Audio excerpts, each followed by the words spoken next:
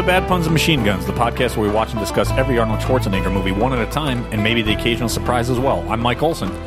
And I'm Kevin Keene, and today we're discussing The Last Stand, released by 20th Century Fox on May 26, 2006, starring Hugh Jackman, Patrick Stewart, Ian McKellen. What was wrong? Actually released by Lionsgate on January 18th, 2013, starring Arnold Schwarzenegger, Forrest Whitaker, Johnny Knoxville, Rodrigo Santoro, Jamie Alexander, Luis Guzman, Eduardo Noriega, and Peter Stormare. Written by Andrew Nauer and directed by Kim Ji-woon. Man, I was looking at my notes, and so I missed the... I think Patrick Stewart is when I finally looked up. Yeah, I saw your face, like, what's going on What here? is happening here? I just enjoy the fact that there's an X-Men movie also called The Last Stand, and just... Fair enough. This is a better movie than that Last Stand, I think. I'd be curious to know how you feel this one holds up. The X-Men Last Stand? Well, both. I haven't seen that more than once. I think I only saw that in theaters, so I'm pretty sure I saw it with you like years ago when it first came out. I think you're right. Awful movie. That's the third one, right? Yeah, it's the third one. Yeah, it is not good. And it's too bad, because X2 is actually a really good movie. Yeah, that's the one by Brett Ratner. Yeah.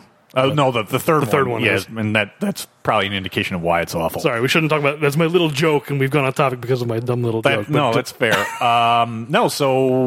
The actual Last Stand with Arnold Schwarzenegger, since we had a pretty heated disagreement, at least over parts of Conan the Destroyer, I'm going to put it on you and see how you feel about this one first. I enjoyed it. It has a couple big picture problems that I want to talk about, and there's a lot of little problems.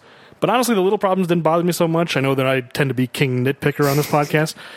But, I mean, I was willing to forgive a lot of stuff. I think, generally speaking, all the stuff in the town is great. That's, I think, just my summary. I think I enjoyed it a lot. Yeah, and I was afraid that, as we had noted, probably dating back now into season 2, that we were afraid that this wasn't going to hold up well, and it was just that our excitement about a new Arnold movie coming out. And so maybe my expectations were lowered, and maybe that helped. I thought this was, a lot of fun. It's not great. There are some problems with it, but overall, this is one I would definitely watch again. Yeah, and it's cool that it's basically a modern Western. Yeah. Which is, I think when Arnold has tried that in the past, it hasn't been all that successful, I think it's fair to say. One movie in particular I'm thinking of, but, this works. Like, I think all that stuff works great. He is giving a really good performance. I think the fact that it's his first movie back, he hadn't acted in any major role in, 10 years, right? I think so. So you wouldn't know it all. I think he's great. Yeah, and so what I remembered about it, after watching the deleted scenes, they actually played it up even more and cut some of the stuff out. What I remembered about this movie was making fun of how old he was. And I thought there were more references in the movie than there actually are. And then when I watched the deleted scenes, there's actually a few other ones that got cut out. So really? Yeah. So it probably was the right balance. But that was one of the things that I remembered about this movie. And it wasn't as prevalent as I thought. There's a couple, but it wasn't just, this is an old guy, so let's keep, hammering on that joke. Well, I think it's because probably the reason why you remembered that way, and I remembered it that way also, is because they put every old joke in the trailer. Yeah, I just remember seeing that trailer over and over, him diving through the doors. Door, which really, in the context of the movie, that moment kind of annoyed me, but I don't want to jump ahead. But yeah, I agree.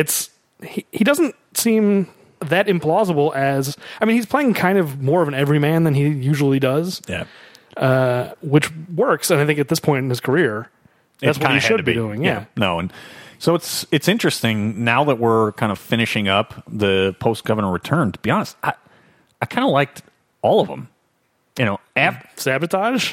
Oh, I forgot about. I always forget about Sabotage. Yeah, Sabotage is pretty. I still like the idea of Sabotage. The execution was not great. In Aftermath, I still don't know. I think I'll watch it again to really know how I feel. Yeah, but 3 out of 4 is still pretty good. No, I agree. That's a good batting average. Yeah, other than Sabotage, and even Sabotage, I agree, it has a lot of interesting stuff in it. And it's not Arnold either in Sabotage. I think it's the script. Yeah, agreed. I mean, it's a real mess. Like, right. I don't know, David Ayer, other than Training Day, like as a writer, I think he's really good, but as a director, I've never been that impressed with any of his stuff. Yeah. So I think part of the problem is because of David Ayer. Right. Not having the right director or the right team can make a good script bad, right? Yeah, but I'll bet this Escape Plan and Maggie You know, at the end of all this, when we're doing our rankings, they're all going to be in the top half for sure. I was going to say, yeah, they're definitely in the top half without a doubt. Yeah, I agree. It's a shame that these movies aren't doing well because they're all pretty interesting. Even when they're failures, they're interesting. Yeah, it is disappointing. I mean, look, yeah, his star definitely has faded, and we'll never really know if he hadn't run for governor after the third Terminator, what his career would have looked like, and maybe it wouldn't have been good. It's hard to know, but at least. It was definitely going in the wrong direction. Yeah, it was. It was headed in the wrong direction, and maybe these now look good on a comparative or on a relative basis. But I was afraid that this was the one that you and I had fond memories of. Not that it's that old, but we were really excited when it was coming out, and I was afraid it wasn't going to hold up. But as I said, I definitely watch this again. Oh, it's a good movie. Yeah. It has the potential to be a really great movie. I think there are some things that really hold it down, primarily because my note is this is a 70% really fun Western and 30% really boring FBI procedural. Yeah. That Forrest Whitaker stuff. And I like Forrest Whitaker, but it's all unnecessary and boring and just there shouldn't have been so much of it. I don't disagree on that, and I think this also suffers a little bit that I don't think the villain I don't think he's a great actor. I'm not sure it's an interesting character either, but that's my second big flaw with this movie is the villain. And I think you're right. This is a good movie that's fun that I'll watch again. I think I might even be able to forgive. And again, I'm not disparaging Forrest Whitaker. I just don't think the character is very interesting. I think though, with a really good villain, somebody like Charles Dance and Benedict. Not that it had to be that, but somebody who's really engaging. Yeah, I think this could. I might even say this could have been a great movie. I think a great action movie. Let me soften that a bit. A great action. movie. Right. It's not. It's not Casablanca, or it's not like it's not going to. No, but there's a few, right? I would argue Terminator and Terminator T2. I would argue those are great movies. Oh, I see what you're saying. You're okay. I understand. I'm stepping it back a little bit. That within the action, it's not genre, a masterpiece. No, it's not. Doesn't have that much potential. But this had the potential, I think, with a better villain to be a great action movie. Yeah. Well, let's take the two things one at a time. Because as far as Forrest Whitaker is concerned, I don't even think necessarily the problem is that his character isn't interesting. I mean, you're right. It's not interesting, and he has nothing interesting to do. He just has no impact on the plot at all. Once he loses the guy, he literally accomplishes nothing. To the point, do you know where I can see your face? You know where I'm going with this? I think so, but get there. I dub him Agent Zeus. I have spoken. I whipped up a little sound effect for Zeus. Oh, you made my day. I love Agent Zeus. I have spoken. Because as soon as they lose him, first of all, you don't need an actor like Forrest Whitaker in this part because he doesn't. He's not used. He has no purpose in the plot. All this character should be doing is calling up Ray, Arnold's character, and saying, "We've got an escaped fugitive. We think he might be headed your way." That's it. He's done, and then show up at the end. Good job. That's all you need. Why are we cutting back to him over and over and over and over? It's worse than Zeus. We cut back to Zeus maybe 4 times in Hercules in New York. That's, by the way, just to explain what that means. Agent Zeus meaning in Hercules in New York, they're constantly cutting back to Zeus. I like that he's not the Zeus of this movie. He gets his special designation. He's Agent Zeus. What's his character's name?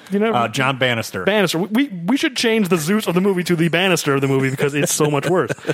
I'll bet we cut to him 10 times over the course of the movie. I understand him being a part of the movie when the prison break happens. Yeah, when the transfer's happening. Just constantly going like, oh, he's here, and looking set at up this GPS, roadblock, and looking at maps and things, and then he's flying, he's getting in a plane and flying places. It's like, you're not even when you get there, you're not going to be able to do anything. He accomplishes literally nothing. Wow. I'll bet we spend, what do you think, 20, 25 minutes of this movie?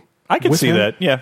That's now, some of that 25 minutes, though, I do think is relevant, but the majority of it's not. Very little. Like, what's relevant? We learn a little bit about Ray's backstory through him. That they look him up, they go, oh, he's in the LAPD, da-da-da. Yeah, you get that, which is a little bit cliche, his backstory. But no, and I'm going to say that the time on basically the jailbreak, I mean, that's relevant, too. Oh, yeah, definitely. That part is. Yeah. I'm saying once he's in the fast car and driving away. Oh, no, I agree. But don't you think some of that 20 minutes is the jailbreak? Or you're saying 20 minutes I'm saying after it's over. I wouldn't be surprised if it's a lot of time. It's a lot. I'm not gonna say you're wrong on that. I it just seems like a lot, but you're probably right, and I can't disagree with you. Maybe I'm overestimating because it felt like 20 minutes. Maybe it was only 8 or 10, but it's just too much. I can't disagree with you that the Bannister of this movie is unfortunately worthless. That's the Zeus rolls off the tongue a little better than the Bannister. I do like Agent Zeus. Every time we come back to him, here he is again. He says, "I've spoken. Set up a roadblock. I have spoken." You're right, and in some ways, that was probably the perfect soundbite for his character. He just should, every time he does, he's barking orders all the time. I have spoken. I wish I'd set up this sound effect, 2 seasons ago, because as we're winding down, I've got this Zeus sound. It is perfect. I got some more sound effect stuff. Collateral damage. There is quite a bit of collateral damage. If you want me to cue that up, we can do that. I kind of enjoy doing the collateral damage myself. Okay, then I won't. So, overall, I would say this is definitely worth listeners' time watching, without a doubt. No, I agree completely, and it's a good movie, bordering on a great movie. It's just unfortunately has some two big flaws. Like I said, one Forrest Whitaker, the other the villain. Before we jump in, I do want to talk about the villain a little more because, again, I don't think it's a problem with the character or the actor. I think it's a structural problem where there's a guy in a fast car, driving for the border. He's the Cortez, right? He's the correct. He's the Gabriel, Gabrielle Cortez. Gabrielle Cortez, not Gabriel. Gabrielle Cortez, which I didn't even like the name of the villain. I didn't even really think about it. Why is Gabrielle not good? I don't know. Because it's my niece's name, and I don't see drug cartel Gabrielle. Sorry, I see what you're saying. He's the kingpin of some Mexican cartel. Yeah, Mexican drug cartel. Okay, fine, but he's in this car the whole time. He never interacts with Arnold at all. This is similar to what we've talked about with Raw Deal with what's his name, Agent Johnson. What's the actor's name? From Die Hard. The actor who played Agent Johnson. Whatever. Robert Davi. Robert Davi. I'm the one. It took you too long. I was like, I rely on you to remember names because I can't. Jeez, come on, man. That's still pretty good. On the spot, give me this guy's name. Hold on, wait. No, fair enough. I'm so bad at remembering names that if you can't remember the name, barely remember my name. I know. If you can't remember the name, we're really in trouble. Yeah, Robert Davi in Raw Deal. We talked about this. How he should have been the final fight, basically. Absolutely, should have been the final boss. In a similar way of Commando, where it's not the main guy. It's Bennett. Here, the cartel boss in the car, he's just a ticking clock. That's all he is. He's not even. I mean, they treat him like the main villain of the movie. The final confrontation was with him, but he's not. He's just a ticking clock. It's like a bomb. If the bomb is going off, he's not the explosive. He's the clock. You know what I mean? Like all it is we need to stop this car. Stop him when he gets here. The actual villain should have been Peter Stormare. Yeah, and he's a better actor and far more interesting. He's a better actor, but boy, that accent. What's he doing? I mean, it's kind of fun. I don't mind it so much, but he shouldn't have done that. You know what I'm talking about? Yes, I know what you're talking about. I can't disagree with you, but I just like him so much is the problem. Oh, I do too. I mean, we've talked a lot about Fargo. We both love Fargo. He's great in Fargo, and he's great in this. But I'm Southern. Can't you hear? I'm not from Sweden at all.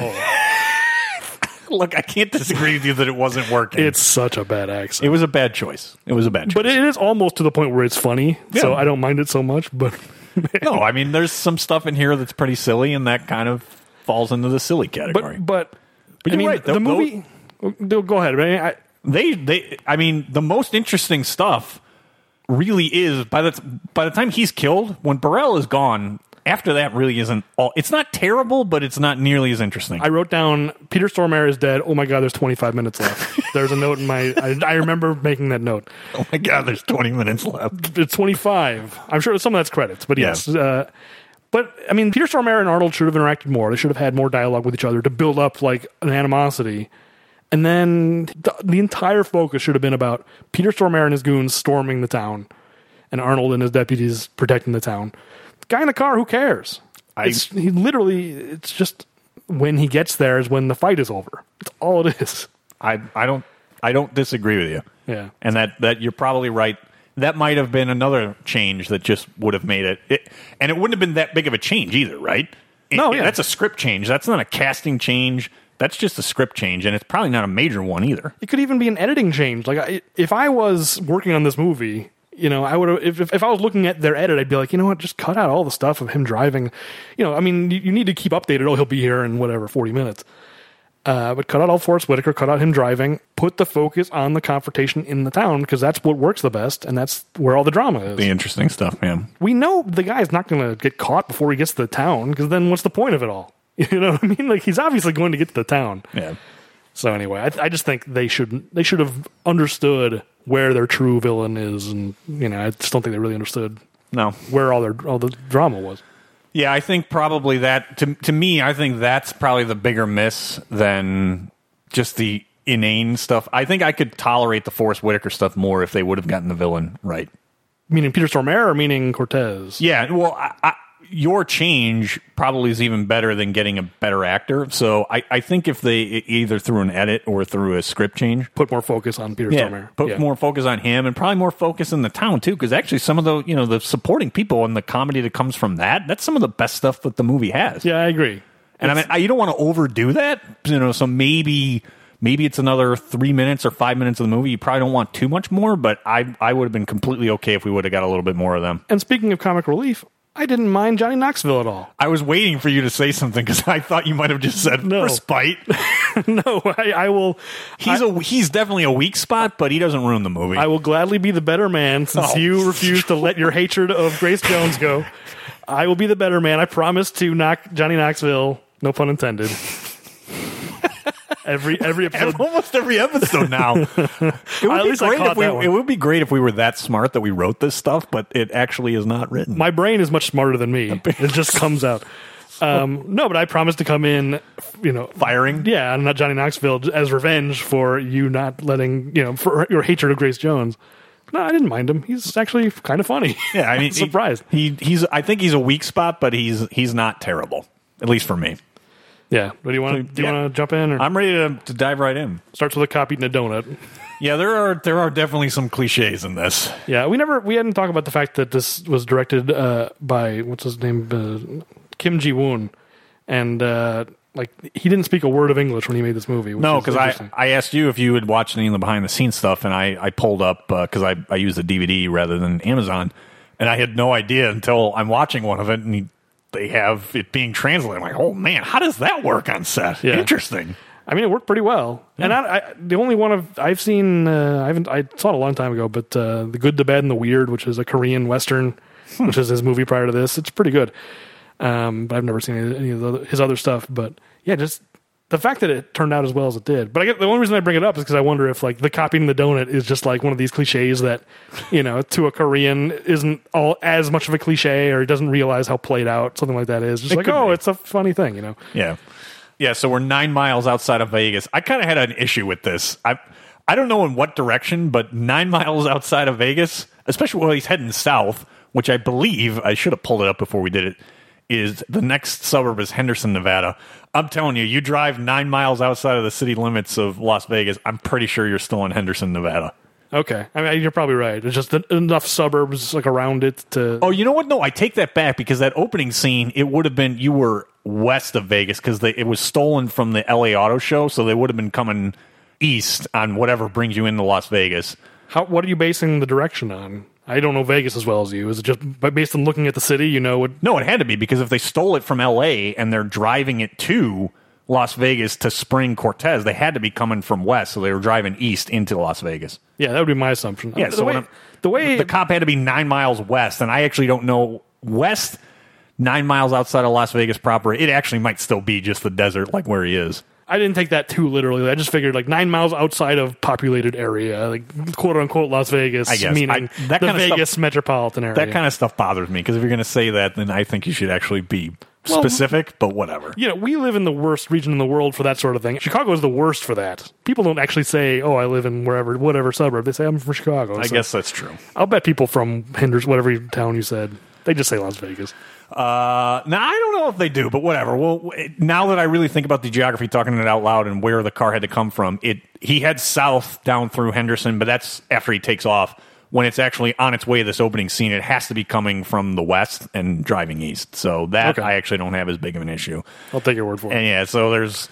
Well, the cop thinks it's a low-flying plane or something. Yeah. Kind of okay. That's kind of funny. I don't know. Yeah, like he just doesn't have anything to do out there. He doesn't believe because the speedometer says like It's like 197 or something like that. Yeah. It's like Ricky Vaughn or whatever. The Wild Thing driving in. Yeah, and then there's a title card. A very over-the-top title card. Very over the top. And then it blends CGI-wise. Here, I was getting pretty nitpicky, but it gets you to establish what town you're in. A memorial for the fallen office. I'm like, how many can there possibly be in this sheriff's department? Well, and it gives a date, too, which makes me think something happened on that date. It says, dedicated to the fallen soldiers of Somerton County Sheriff's Department, Somerton Junction, Arizona, June 20th, 1969. And then there's a Bible quote. So, like, did something happen? I agree. It's a strange plaque. It's the fallen of Somerton County, this tiny little town. I assume there was some kind of an incident. We never get to learn what it was. It's strange. I knew there was a date, but I didn't zoom in or try and find out. I just thought it was a dedication date, like, oh, this is the day we put the plaque up. Right. To all, that could be. To all fallen police officers from previous. Yeah, I mean, that would have been my guess, but because it was in 69, I don't know, it seems like a long time ago to have a memorial plaque. But that doesn't mean they don't exist. I guess that's plausible if it's for any previous like generations of cops that in like the 1800s and the Wild West. It's a frontier town. I mean, it's a fictional town, but it's supposed to be around Yuma. So yeah, I mean, obviously like 310 to Yuma. Yeah, exactly. I did look up this date. I was assuming that something must have happened on that date, but you're probably right that it's just the date of the plaque. But I did look up things that happened on that date. Oh, please tell me. I don't think this plaque is referencing either of these two things, which is Judy Garland died from a drug overdose on that date, June 20th, 1969. There's no place like home. And also it was the date of the Cuyahoga River fire. As mentioned in the beginning of Major League, talking about Ricky Vaughn. Randy Newman song. But yes, it's a strange plaque. You'd think they'd explain it. It is an interesting way to establish the location where most of the action is going to take place. I can't remember ever seeing anything like that before, so that was kind of interesting, but it was weird at the same time. I think it's just maybe the movie trying to show, respect for police in general, because it's going to show, well, spoiler, but only one cop bites it in this movie. Jerry. Are there any FBI guys? Oh, FBI guys also die. A couple of FBI guys. Well, yeah, and then there's police in Bullhead City, Arizona. They really get mowed down. Oh, yeah, I forgot about those guys. You're right. They get it the worst. Yeah, it does not go well for them. Yeah, so maybe that's the only reason that plaque is there, just so that the movie can show they're behind the police. So we're at 8 a.m. This movie, I'm counting on you to really be the timekeeper, because the movie really focuses on time a lot in this movie, and I'm hoping that you put some time, no pun intended, into that. I wrote them down in some places. I don't think I wrote it down every place, because I think it's a little fast and loose with some of those times. And really, the thing that is the most questionable is this guy's in the fastest car, and we'll get there, but the guy escapes pretty soon. He gets in the Corvette ZR1. Yeah, the fastest car in the world or something like that. Goes 200 miles an hour. I mapped the distance. It's only 280 miles. So he should be able to make that trip in under 2 hours. Maybe he pulled over. He had to go to the bathroom. I guess, or he was being sneaky and didn't. He's driving without his headlights on or whatever. But when Kit went into stealth mode. But that's the biggest thing is I think he escapes at 3:30 a.m. and he doesn't arrive in the town until close to 8 a.m. Yeah. So that's the biggest leap. Just what was he doing that whole time? It's not that far. Well, that's why I wanted to know if you put some time into that. I didn't map it out. I did. I don't think it matters that much, because the other thing I noticed is, this is much later. This is my justification for not really paying that much attention to the times, because later there's a part where it says 7:10 a.m. on screen, and then he goes into the diner and the clock on the wall says 7:35 or something. So those two shots are less than a minute apart. Oh, so man, that is bad. The lack of detail there, it's I don't think it really matters. No. All right. So it's 8 a.m., and apparently the entire town is clearing out for a high school football game. Yes, and they've scrounged up 3 school buses, and then there's apparently another school bus later. This town has got a lot of school buses. For its size, you're right. Tiny little town. I didn't think about it. I missed that one. That's a good catch. Yeah, but basically the whole town. It's just a way to empty the town so that the movie doesn't have to worry about the collateral damage is minimized. Absolutely. The beginning, I don't know. There was some stuff I didn't like. This joke about Arnold's shoes, and he has boating shoes. It didn't land for me. Yeah, I don't know what the joke is supposed to be, because I'm undercover. Something like that, right? Yeah. But it's because it's his day off, right? He's just kind of... He's just lounging, which is understandable, but I don't know. I didn't think that was that funny. And then he came into town to see the team off and to get some breakfast. And then to set up the obvious, this nice sports car is being parked. The cliche setup, this thing's going to be destroyed. It's just a question of when and how destroyed. Chekhov's Camaro is what that is. Yeah, it's so obvious. I like that, the changing Chekhov's car instead of a gun. Well, I don't know.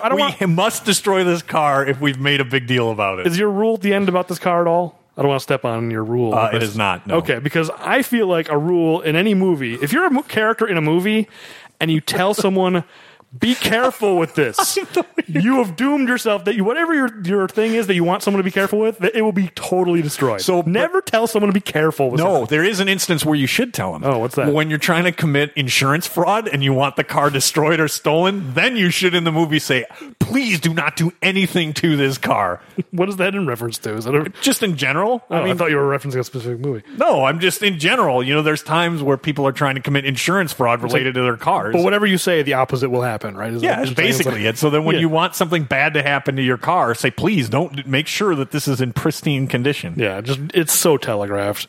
Be careful with my car.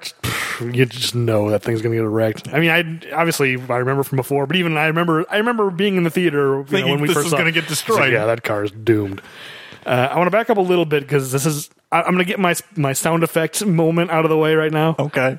This made me laugh, and this is maybe just me. I can't believe it's not the sound effect when a goon falls on something, which I wasn't sure what he fell on whatever. Oh, I may have missed. There's a weird sound effect. Well, we'll stop when we get there. I want to know. Right. I'm interested in these things. But no, so the football team is getting on the bus and cheerleaders and all that, and you can hear a marching band. Yes. And there's a tuba guy who apparently is running late. This tuba guy made me laugh. So here's Ray. Ray does not have Lucky Ray license plates, unlike Ray Breslin. So you can hear the marching band. It perfectly captures a crappy high school marching band. It does, actually. But wait, after the football guys go by. There they go. And then here comes tuba guy. It's like he just showed up and he felt like he needed to play a little bit. But as soon as the band stops playing, I rewound it like 3 times. I was like, "That's really funny." It actually is. It helps to have the visual of him like running past, but yeah.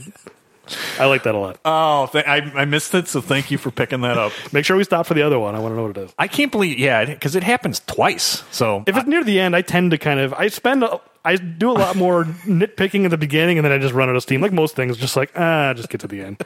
Action scene. Fair enough. Okay, so as you noted, Ray's basically here to get breakfast. So after we get the setup of the car that clearly is going to be destroyed at some point in this movie, Ray heads over to get some breakfast. Yep, and Peter Stormare is there with one of his goons. Yes. By the way, is it Peter Stormare? I've never looked up the phonetic, so I'm not sure. I think every American just says Peter Stormare, so we'll say that. But I think it might actually be Peter Stormare. But whatever. Peter Stormare. That's what we're going with. And this actually there's an extended scene here that I did catch. There's nothing that's really added, but it was kind of jarring when you watch the movie because it's so random why Ray turns around and looks at Burrell, played by Peter Stormare, and the other trucker, because he just kind of turns around and looks, but there's more to the scene before he turns around and looks, and it makes a little more sense, but it doesn't add that much value. I don't think it's unusual at all. I mean, he's the sheriff. He's checking out, he's got to know his surroundings. Hey, there's some strangers here. I guess, maybe. You're right. What was the extended part? There's more conversation between Ray and the owner, and you hear a little bit more. I think you hear a little bit more of Peter Stormare's conversation as well. He overhears something that's suspicious or something? Yeah, that's what I think. Again, it's not overly suspicious, but I think that's the reason why he prompts to turn around. I mean, his accent is suspicious enough. I would be suspicious of this guy. Hey, he's hauling auto parts, okay? Well, he is smart enough to say auto parts. His buddy, like Arnold's like, "Oh, what are you hauling?" And the guy's just like, His buddy is worthless. Stormare jumps in auto parts. That's clearly why Stormare, playing the character Burrell, why he's the leader, because he at least can think on his feet. Yeah. The only thing the other guy, he just got the trucker cap, and he thought that that covered him. That guy's just there to shoot a gun. Pretty much. He does not know how to answer this kind of question. No. But, I don't want to harp on his accent. I'm going to keep bringing it up over and over. But, see, when I watched this scene, I couldn't remember from the theater, and I was going like, wait, is he just putting on an accent and his actual accent? Like, I thought, like, this is a phony accent that the character's putting on. Yes, to try and hide who... From the sheriff. Yeah, exactly. But no, this is his character's real This is what accent. he's going with. Just want to bring that up. Ray quickly doesn't pay for his coffee that he orders and gets a license plate on the truck. Yes, he wants to run the plate. Yeah, eventually that information gets used. Sorry, can I back up one more thing about the accent? I found a note of mine. Please. Because I just want to ask you this. Which accent is worse, his accent in Last Stand or Joe Spinell's accent in Stay Hungry? Remember that? Oh, Where we were saying man. he was in witness protection? That's actually a really good question. I'm gonna That go was pretty bad, too. I'm gonna go with Spinell because he was worse? Yeah, I think he might have been worse. Yeah. It's close. They're though. both really bad.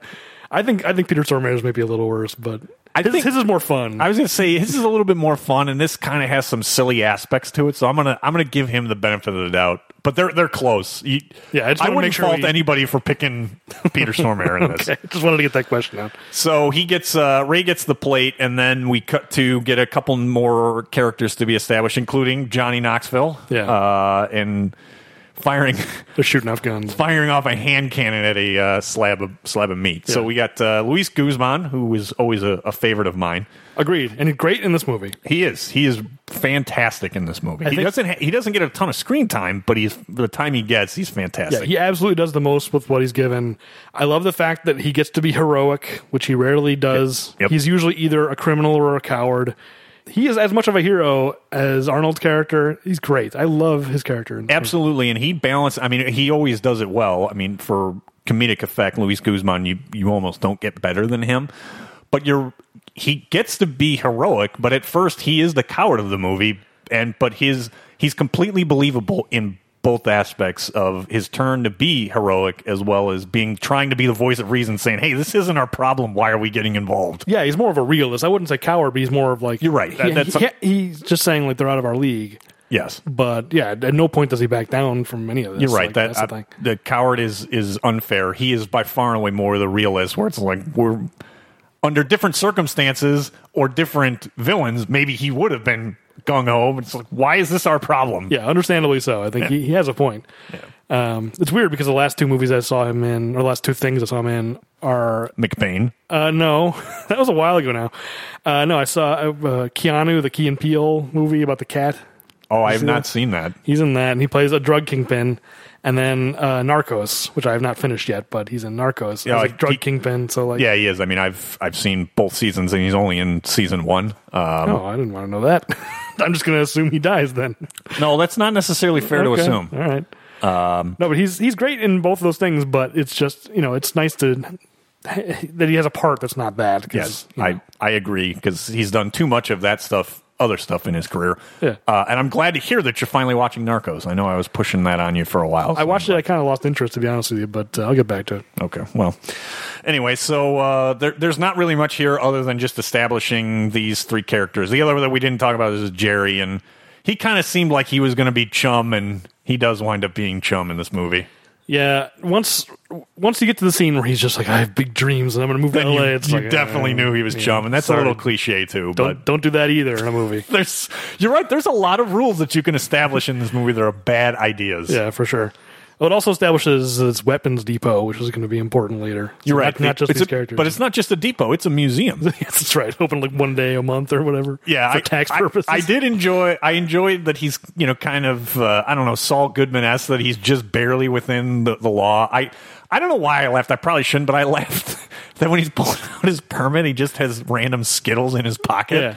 I don't know why I laughed at that, but I really enjoyed the random Skittles. Well, I will say, I think one of the reasons why I like his character in this movie is they could have played this to be even more cartoonish and like more of a criminal, but he's actually much more responsible than he by any right should be. Like I think most movies would have made him be just this yahoo. He has a permit for all of his weapons. He does. He may be covered in Skittles, but he has a permit. He has permits. He actually warns Jerry and like has some sense of like gun safety. It's true. Like when he takes the gun, he's pointing it on the ground and he warns him about the recoil and all Right. And he has like headphones when they're shooting. It's like, boy, this guy, he's actually like pretty responsible, all things considered. Yeah, especially that he's played by Johnny Knoxville, right? Yeah. No, I mean, I think they really found a right niche for him. Yeah. It works really well. I also did the chunk of beef that's on Luis Guzman's hat, and the way he knocks it off is really funny to me. Yeah, that is good. And then so this is Ray pulls up and wants the plates run, and then he takes his turn with the hand cannon. Of course, can fire it with one arm with no problems whatsoever. Yeah, to set up the fact that he uses his gun later, but also I think for the trailer. I checked the trailer and the shot of him shooting that Magnum or whatever it is. It's a Magnum, right?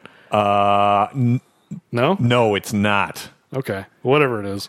And it's bad because I actually watched, there's an entire Armory experts that give you a whole bunch of information, because they had basically two guys that were on set, because those are not, I mean, they're not CGI. Those are, real firearms and real firearms experts.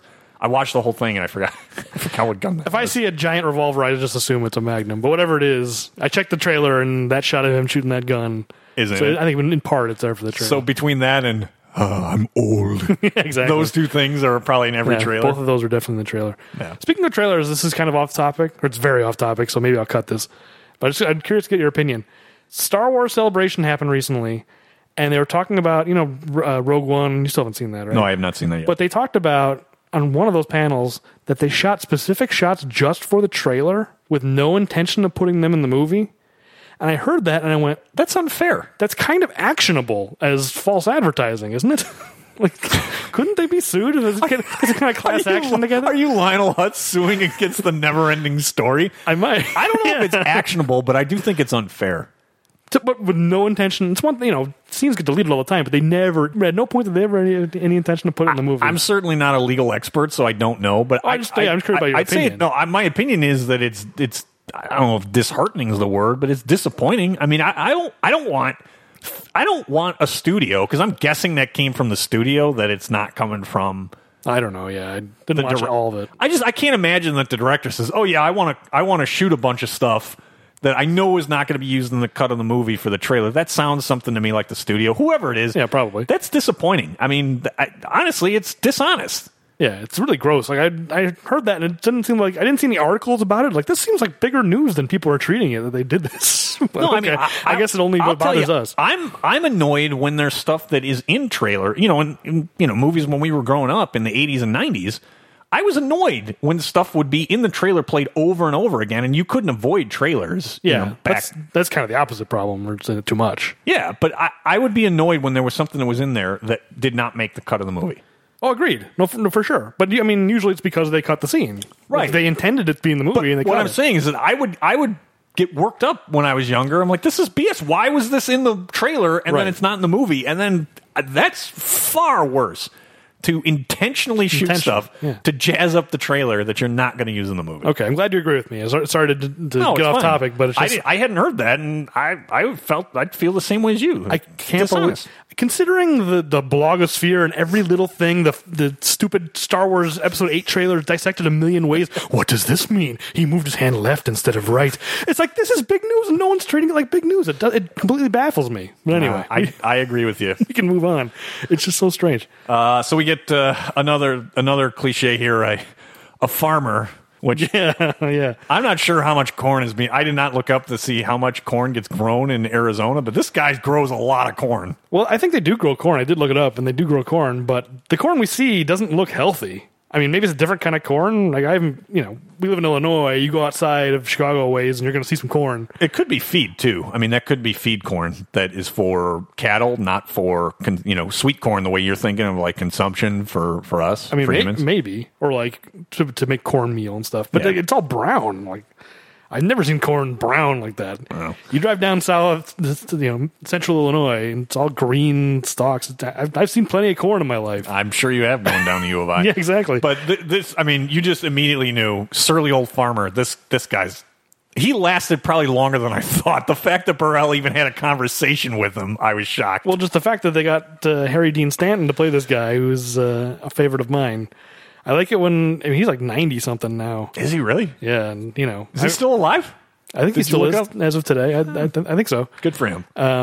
But I'm such a big Alien fan. Yeah. So anytime I see Harry Dean Stanton, it's just like, they got a lot of good act. I mean, Forrest Whitaker, as we said, unfortunately, is completely misused and shouldn't be in the movie. The character shouldn't be. Yeah. They got a really good cast for this movie. I agree. Yeah, I don't think anyone gives a bad performance.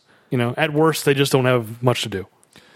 But Harry Dean Stanton definitely does not last long. No, he does not. It's kind of graphic too. Yeah. I mean, it's from a distance, but man, he takes it in the head. Yeah, for sure. And he's the first on the body count. Yeah, body count number 1. You'd think he'd know that these guys were on his property. Doesn't seem to really know.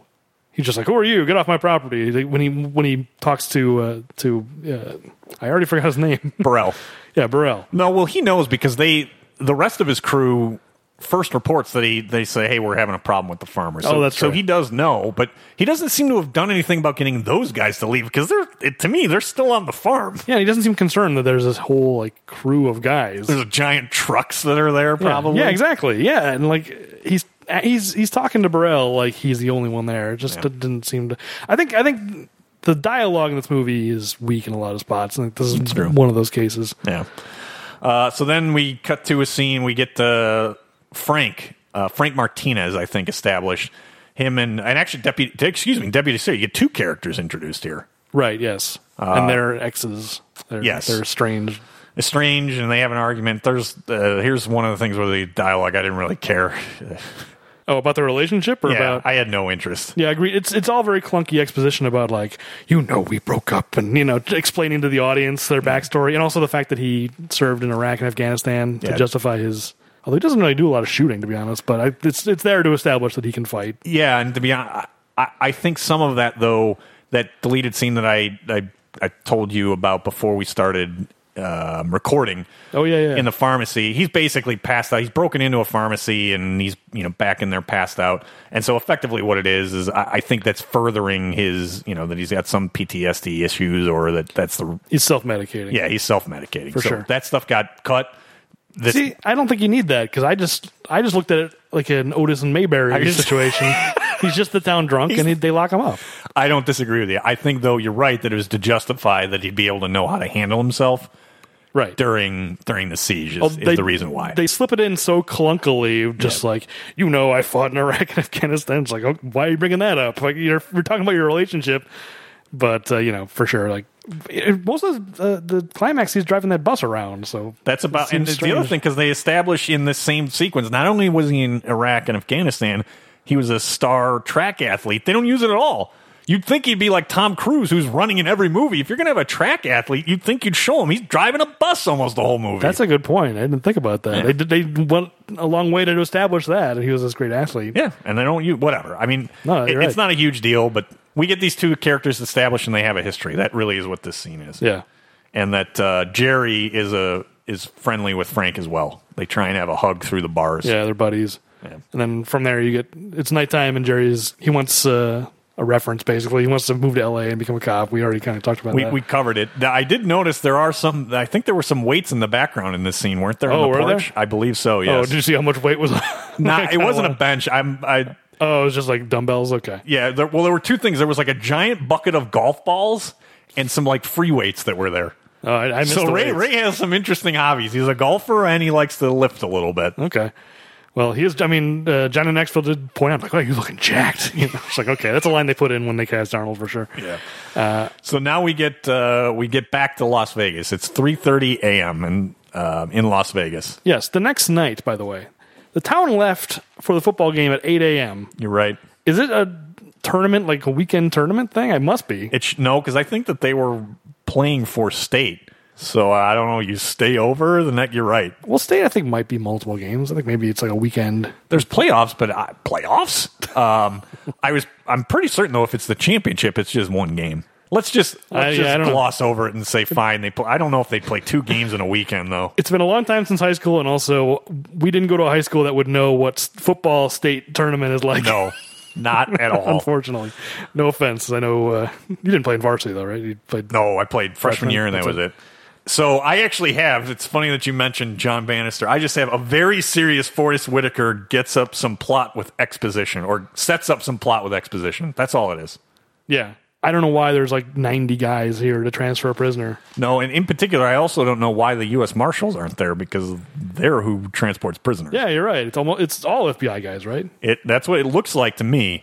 I actually said, why isn't U.S. Marshal Raylan Givens here? But then I said, if Raylan was here, the entire thing would be over. You're right. I didn't think about that. It should definitely be the Marshals. If for no, I mean, I'm sure that the FBI would be there because of. I mean, it's implied. I think that Forrest Whitaker caught the guy, right?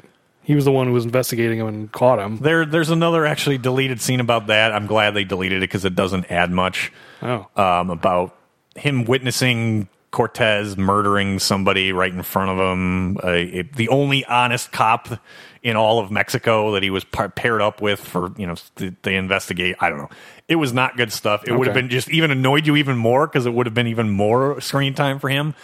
Unless it tied into the siege of Somerton somehow. No, not at all. Right. Yeah. It just gave background of why he's so interested in Cortez. Then yeah, it definitely would have annoyed me for sure. But no, the marshals should be there for a prisoner transport, even if it's just that they're a joint task force that they're working together. The marshals absolutely would have been there. Yeah, whatever. I like how it's just this is a top secret transfer. It's like, well, don't invite 80 guys. No wonder it leaked. But yeah, they're gonna transfer him. They're gonna drive him through the streets of Las Vegas. And they really did not. I don't understand why they stop where they do. Yeah, they're like, wait for instructions or something, which I guess there were multiple people like on the cartel payroll because whoever they were listening to on the radio told them to stop. And that's when a magnet picked up the car. Yeah. Not magic. Magnet. Would you like it better if it was magic? I mean, it probably would be. Or would you like it better if it was the other Last Stand where it was Sir Ian McKellen as Magneto lifting the car up? I can tell you'd like that better. Yes, it's both magic and magnet in the case of Magneto. But yeah, because I think in the Last Stand he picks the Bay Bridge or the Golden Gate Bridge, one of the bridges. I think it's the Bay Bridge. And so let me ask you this: so this magnet comes and picks up this car. I just have all of a sudden there's a random sniper on top of it. Where did they come from? I have magic gunman in my notes. I think it's a woman. I'm not sure, but I think it kind of looked like it based on whoever the figure. it is. I was assuming it was a she, but she just appears out of nowhere. Yep. Like magnet comes down, nobody there. Suddenly firing and not hitting anything really either. Yeah, nobody hits anything. This is kind of a snoozer of an action scene, I think. For the most part, other than I was just said the poor driver. That driver just gets lit up. He definitely does get lit up. He's number 2, and then the guard in the back gets strangled with the chains. And you assumed like I did that the shotgun driver who jumps out, sort of like the get out from T2, he survives. He survives. He's badly injured. He's worse for wear, but he survives. For sure. My question is this. A magnet picks up the car that has your prisoner in it. Yeah. No one thinks to find the cab of the crane that has the magnet on it and take the controls or find the person of the controls? We learn later that someone's got like an iPad that's controlling it, which is not plausible, at least to me. But they don't even try it. They should at least run to the controls, like, someone's hacked it or whatever. You're right, because that would have been down on the ground. Yeah, it was literally right next to the street. I didn't think about There was a fence in between. That's it. Well, all they had to do is hop a low fence, and they would get. Forrest Whitaker's not in great shape, so maybe he would have had to send some of the other guys. Somebody could have gone in there and be like, "Oh, there's a computer or something." That can't be. They must have done that themselves, right? That can't be like a thing that they're claiming is like standard. Is being able to control a crane with a magnet just by iPad today? Who knows? I can't think that's a real thing. That's real. That seems pretty dangerous. I'm just imagining like the salesman who comes by to like upgrade. What could go wrong? This piece of heavy equipment, you can operate it from a mile away. It's convenient. Just because drones need to be within a line of sight, don't worry about this giant magnet. Yeah, it's just that really, I did not buy it. Although, it's one of those things I saw Fate of the Furious since our last episode, and if I'd seen that in a Fast and the Furious movie, I would have totally bought it. So, did you enjoy Fate of the Furious? It's all right. It's not the best. It's not the worst. Okay. I forgot to say that in that kind of exposition, we get the introduction of Agent Richards, Ellen Richards. Oh, right. The most pointless character in this whole movie. Yeah, there really is not very... This subplot bothered me so much. Just going to spoil the whole thing right now. Yeah, get it out there. It's kind of a waste. She gets captured by Cortez, and she's his hostage throughout this whole drive. He's driving for the border, and she's his hostage. And then you learn halfway through that she's in on it. Ooh. What does it change? Nothing. What if she hadn't been in it? What would have changed? How would the plot be demonstrably different? Not at all. I don't think much would have changed, but I think you had to have They just decided to make her the one who was in on it, on how he escaped, to know the location of where they would have the giant crane. I don't necessarily need to know that. I mean, I'd just be like, as long as we know that somebody turned, I guess you're right. That they just, at some point, they need to explain how they knew where the caravan would be and where to put the magnet. I guess, but I don't know. I just this is like revelation. Like the movie was treating it like it was a big deal. Like, oh, she's with Cortez. It means nothing to me. I don't even know who she is. No, I can't disagree. To try and make it like it's a big reveal and secret, it was kind of pointless. And then he just kicks her out of the car at the end, and she gets arrested. It's like if she had been a genuine hostage, honestly, I think it would have been better. I think this revelation actually lowers the stakes because before you learn this, it's like, oh, she's a hostage. They can't blow up his car because she's in it. And then it's like, oh, well, she's a bad guy, so who cares? Blow up the car. Like, it literally lowers the stakes. It does, but in reality, you can't because we as the audience know it, but... Right, they don't know. They don't know it. But it makes me care less about, like... You're right. I think that it would have been more interesting and that you would have been more vested had she... Yeah. Had they not revealed it maybe till the very end. They probably should have done that. Yeah, I think that would have been better. I mean, not that I cared that much about her, but at least it's like, okay, she's an innocent person who's a hostage. Like, there's an inherent empathy there that you lose by making her a bad guy. Yeah. And we also had to mention poor Agent Marquez, who went to the alley with her. He didn't make it. Yeah. He's number 4. Another thing that annoyed me. A lot of little details annoyed me. Prepare for this. I think it's going to be mostly the FBI stuff. So, when we're in FBI territory, I'm going to be stopping a lot to talk about this stuff that really bothers me. Okay. Cortez has a gun to his head and he goes, what's his name again? Agent Marquez. Marquez. Oh, Agent Marquez, huh? Baby on the way. And shoots him. It's like, what a transparent way to try to make us care about this guy. We don't need to give him his backstory. We don't need to, like, build sympathy in the audience or, like, learn who this is. Just say he's got a baby on the way. That'll make the audience care that he died. It's like... I just had that it tries to make Cortez an eviler villain right by having that statement. It's a total waste. I mean, they should have just called him Agent Baby on the way. Like, just cut to the chase. Agent Zeus and Agent Baby on the way. Agent Baby on the way. It's such a shortcut. It's one scene, him calling his wife, oh, that's so much better and less clunky than having the villain. Yeah, because how does he know that? Well, yeah, I mean, I guess you assume that his spy or whatever told him, but... I guess. Why is he telling him his own life story before he kills him? Yeah. It's so clunky. It really bothered me. It's just so transparent and, schlocky, just trying to make us care about a guy that we don't care about. That you shouldn't, because he just got introduced and you're already killing him off. In this scene, we met him 20 seconds before he dies. Yeah. It's bad. Add him to the body count. Yeah, 4. All right. I did kind of like... I know you said you didn't really like any of this stuff, and I can understand it. I did like the head fake that's used by having just a bunch of guys dressed up in orange. It would have worked better if it wasn't for the fact he basically was already scot-free when that happened. They didn't need to do that. Because he went down the zip line, which nobody bothered to notice, the giant zip line. I know, the fact that nobody saw that. That was an annoyance for me. These are the worst FBI agents. I mean, they do eventually notice it, but when it's way too late. Way too late.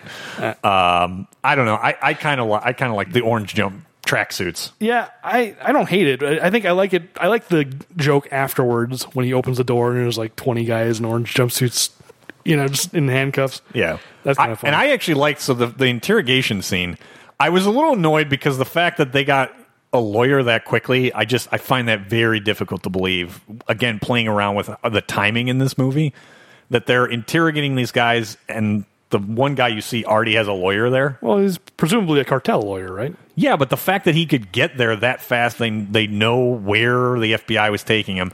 But what I did love is the actor that they got to play it, the smile that guy has on his face, he is perfect for a mob lawyer. Oh, the lawyer. Okay, absolutely. Yeah. Well, no, I thought you were talking about the guy who was being interviewed. The who's being interrogated, he's great too. This is probably Forrest Whitaker's best scene too. At least for me, I think it's his best scene. I'd agree with that.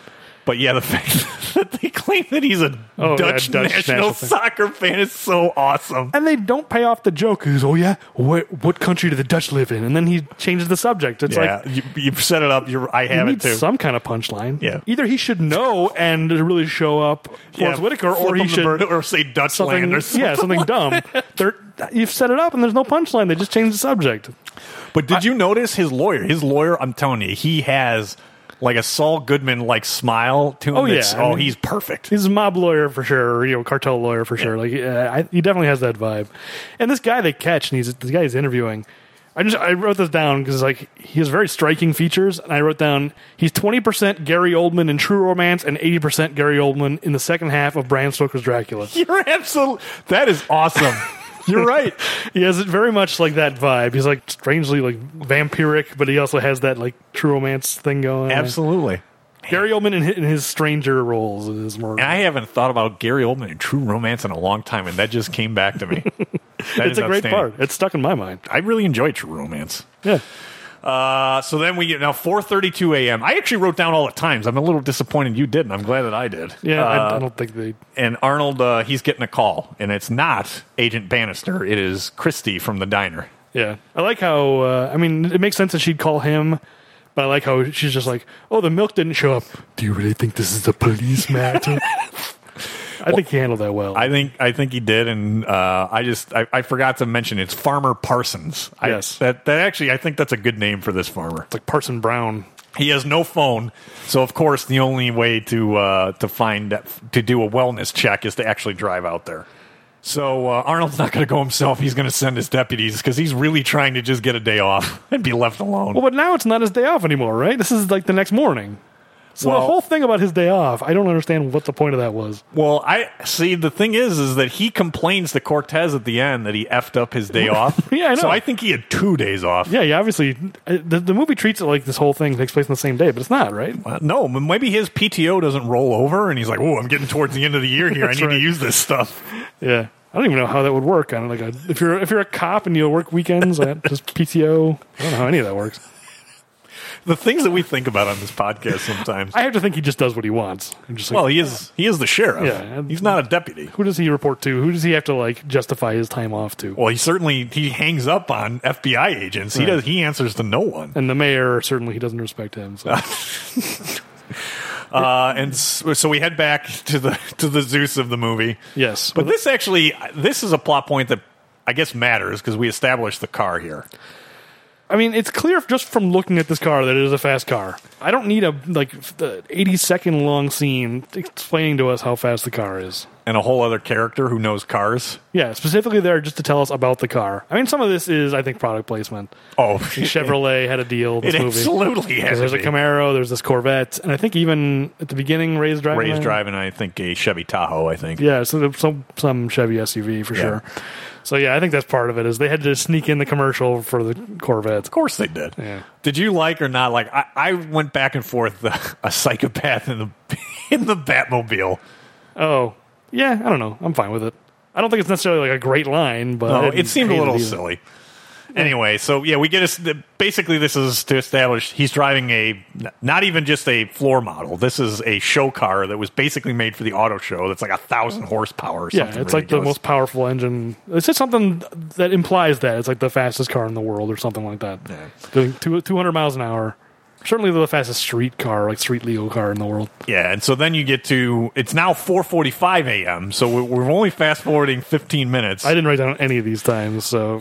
and there's a sheriff's checkpoint, but it is not for DUIs. It's basically a checkpoint that's been set up to try and catch Cortez. Yeah, and a highway patrolman is questioning Charles Bronson, I wrote down. I didn't notice that. If you look for it, the guy looks like Charles Bronson, a lot like Charles Bronson. And Cortez just revs his engine. I had a real problem with him revving the engine in front of a police officer. This highway patrolman is such an idiot. Yeah. They must know what kind of car he's driving, right? I'm sure the FBI sent this information out. They drive a Corvette. You would hope so. And, I mean, I don't know why they're stopping all these cars, but I guess you could know maybe he just switched cars. You should check every car just to be safe. But it's very likely he is driving a Corvette. Here's a Corvette revving his engine at you in a threatening way. Thank you. In a threatening way is the most important part. And the guy's just like, hey, guy. He never pulls his gun. He's just like, how does this guy not react? He clearly is Barney Fife. He's just like, huh? And then he drives away. Yeah. It's annoying. From there, we head back to Farmer Parsons, and Jerry and Sarah are checking in on him. Yeah, just a quick thing where they open the door. Yeah. They don't find him yet here. Don't find him yet. And you get a lot of back and forth because you get a quick scene here that I have in my notes of just the car driving really fast for no apparent reason. It doesn't really accomplish anything. Well, I think it goes. Yeah, you're right. It goes from there then to Forrest Whitaker, who's like psychoanalyzing Cortez and telling us how like this is how he thinks and he wants to drive himself. Whatever. Yeah, I actually have it cut to the FBI, and John Bannister is telling us tales of Cortez on the racing circuit until he gets a call from Cortez. That's right. Yeah. Yeah. Did we really need that? That he's like this amazing driver? It's like it's pretty much a straight road, and he doesn't do any like amazing driving in this movie, does he? He does a few things, and there's one thing that was on the deleted scenes that maybe it's so absurd. I guess he does go into the oncoming traffic lane for a little bit. Oncoming traffic, then he's driving backwards and is able to flip 2 SUVs with the SWAT team. There's some ridiculous driving that he does in this. That is pretty ridiculous. But what I loved is Bannister, when he finds out, because he's calling with Agent Richards' phone, and he's threatening that he has a hostage, he's going to kill her. That Bannister just explodes. That if you kill another federal agent, I won't stop searching for you. So poor Agent Marquez didn't matter with the baby on the way. Killing one federal agent is okay. I think that's the one he's counting because he's the only one that matters because he had a baby on the way. Nobody else had a baby on the way, so they don't count. Yeah, I agree. That jumped out at me too. You killed one federal agent already. It's like they killed 3, and Cortez killed 2 personally. So you can't even say like him personally. Yeah, no question about it. He's forgetting at least one person. Yeah, possibly 2.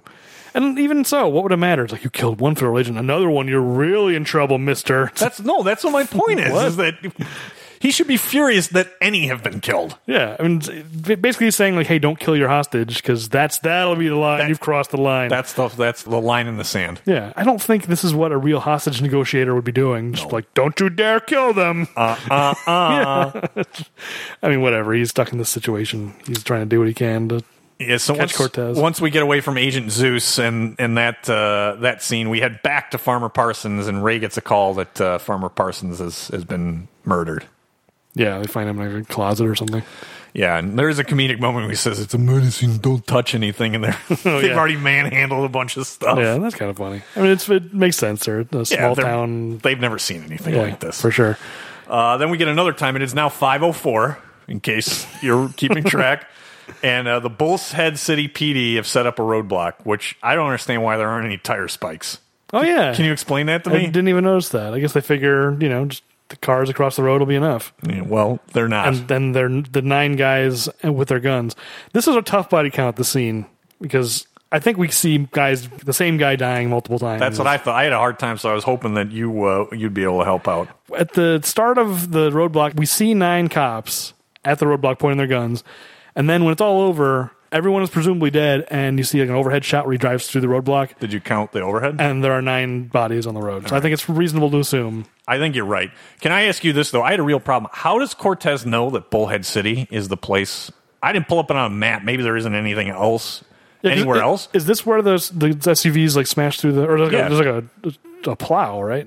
So the first thing that he has 2 SUVs that are just filled with guys with machine guns, and they're the ones that shoot the cops. And then, yes, I have the world's largest cattle catcher ever deployed. I mean, is that supposed to be a snow plow? Where are they getting a snow plow in Arizona? They must have hauled that in for a long distance. I had a major problem with this deploy the cattle catcher is all I can think of with Mr. Burns. I had a real tough time. I also have 9 on the body count of me trying to count them, so it had to have been 9. Okay. I didn't do the overhead, so I think 9 is it. I'm glad that matched up. And these guys just get mowed down. And they put up 0 fight. As soon as the machine guns come out of the roofs of the SUVs, they just turn tail and run. Yes. Like almost none of them even shoot back. They're like, they just turn. They're all getting shot in the back. But what's funny is they were so confident that their roadblock was impenetrable. Oh, I know that guy who's in charge of the roadblock is like, we got him. Like, yeah, the most overconfident guy. Like, it's kind of fun seeing that guy getting taken out because he's so overconfident. Yeah. He's like, I'm a cop. I can handle this. We've got it. Yeah. Nope. All right, yeah, so the next scene we get, Ray finally has shown up on the scene, at the crime scene, and asks if anybody checked for tire tracks. And this is another great Luis Guzman moment. Just his comedic timing. They were here first. Yeah. He is fantastic at that kind of stuff. I agree. He's great. I totally forgot about that, but yeah, you're right. That is a really funny moment. Because he doesn't skip a beat either. He I probably should have been the one that was... Yeah. I should have thought of that, or at the very least, I should have been checking. He's in CYA mode for sure. Exactly. They were here first. Yeah. And this is then, after this is what you get exactly what you're talking about.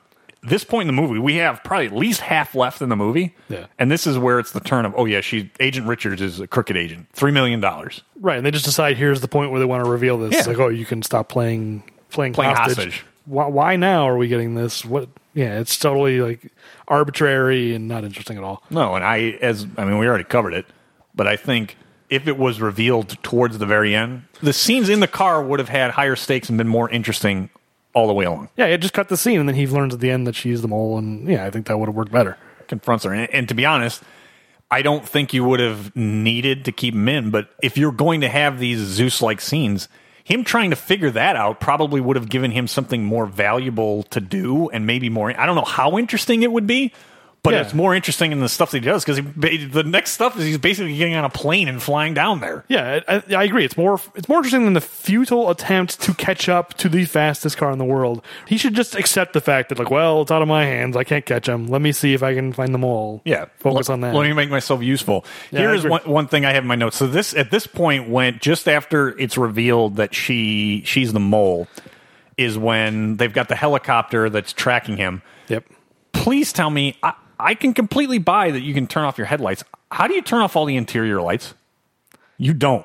There are interior lights in that car that would be showing. I mean, it's pitch black, right? You can't see anything else. There's no way the interior lights in that car are off when you turn the lights off. I guess I never thought about that. It infuriated me. Well, if the He's got like a headlights whole are off, GPS system that shows the road. All that's that true. stuff That's would how be- he's seeing the road. Is Yeah. from like he's got like a night vision camera or something. Yeah, it's KIT basically. So there'd be that green glow at the very Yes. least of the screen. Yeah, there's no way that this thing would be totally dark. Okay, I didn't think about that. You had a look on your That's true. face. You have something else. It looked like No, you were I annoyed assumed. by. I assumed you'd have the same note as me. All I wrote down is it's a ghost car. Oh. That's all I wrote down here. Chief Wiggum in the Thelma and Louise episode. I totally missed that. I'm glad you caught it. We try not to do references here. I thought for sure. Ghost car. I thought for sure he'd come in with that. I didn't really care about the scene. I just wrote down it's a ghost car and moved on. I had no problem. I with like it. that. So later on, did you have a note that maybe you're trying to tell it's going to be directly under the Earth's sun now? I don't remember that It's part from of the it. same episode when he's calling it in. Oh, geez, I'm terrible at this. This is why I should leave the Simpsons references to you because I'm just going to get out Simpsoned as soon as I bring it Well, up. you got the key one of a ghost car, although it shouldn't have been a ghost car because I'm telling you that stuff would have been glowing inside that car. No, you're right. I mean, I've never turned off all the lights in my car at night, so I don't know. Probably think you're right. You cut back then to the farm, and Ray is a real crime scene investigator, unlike the rest of his deputies, and he figures out that Farmer Parsons was not killed inside the house; Yeah, he had to be killed outside. He finds blood on the tractor and all that. Yeah, I really would want to spend more time with Ray and his deputies, like learning that trouble's afoot in town. You get like 30 seconds of them being like, "Oh, it was murder." Cut to chase FBI stuff that I don't care about. Back to them. Oh, there's blood here. Back to 3 minutes of just like, God, we're not spending enough time. It's like we're barely getting to see what they're doing. And the movie is focusing more. I mean, the focus switches in the end of the movie where it's almost entirely in the town. Yeah, the fight at the end. Like, that's when this movie's fun. This part is just so frustrating. It's just, the movie's giving me all the stuff I don't care about and almost none of the part I do. Yeah. And you get more of that here because you get back to, again, Bannister, but at least this time he's calling Ray, Arnold's character. Yes. And Ray totally blows him off. I'm a little busy right now and just hangs up on him. But isn't this... And I skipped over it, but the Agent Zeus, this is the beginnings of having maps up on the screen. Oh, right. And he figures out that, that here's the likely crossing point. And I think this is where you get it established. Hold on, let me check my notes to make sure. That I have... The crossing point, one of the other FBI agents, I don't think you get that character's name, says that, oh, yeah, I know the border agent in charge down there. He's a real tough guy. Yeah. They just reinforced it, and all I have is, they have a big, beautiful wall at that point.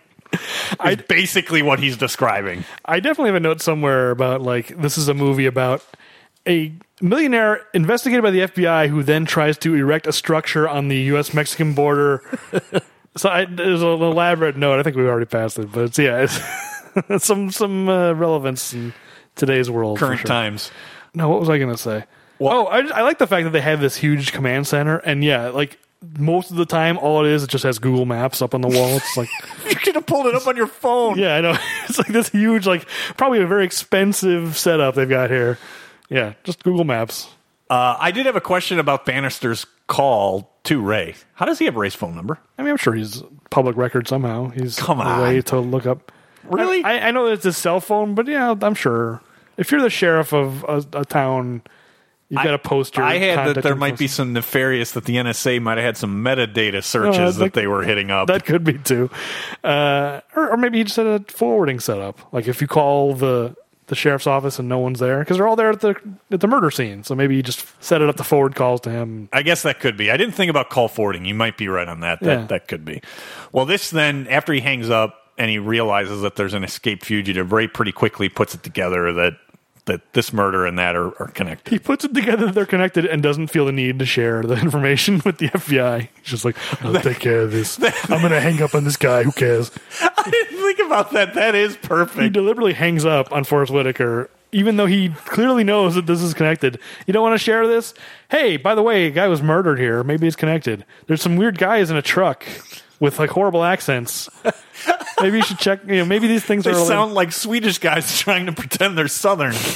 Well, it is a weird thing. It's probably better that he didn't tell Forrest Whitaker because, like, Forrest Whitaker, there's a part later where there was, like, this false conflict where he's like, he's a dumb sheriff, and what does he know? And he thinks that they're going there. It's like disbelieving Ray for no particular reason. So maybe if Ray had told him, he still wouldn't have believed him, Like, You're right. because that's what happens later. Actually, they have a second conversation, and Ray tells him everything. And it's like, what do you know? The yokel sheriff. Until he gets his dossier that he was L.A. Right. He only starts to believe him like when when Cortez is there, basically. Yeah. Oh, I guess so. Let me ask you, actually, I was going to bring this up earlier. The border, the fact that there's like a ravine they have to cross and they have to build this elaborate bridge. There's no ravine. Okay, you've got the Rio Grande between Texas and Mexico. And then you've got a river, I think, between California and Mexico. But Arizona, New Mexico, down there, it's just desert. He doesn't need to cross a ravine, right? Oh man, I think so. I know this is a fictional town, but I don't know. I don't think they would need to build this elaborate bridge. Like, it's just open desert. Because this is the Gadsden Purchase, which is the United States purchased that part of the country from Mexico like 10 years after the U.S.-Mexican War. It was like 1850 something. That part of the world was Mexican territory, and then we bought it.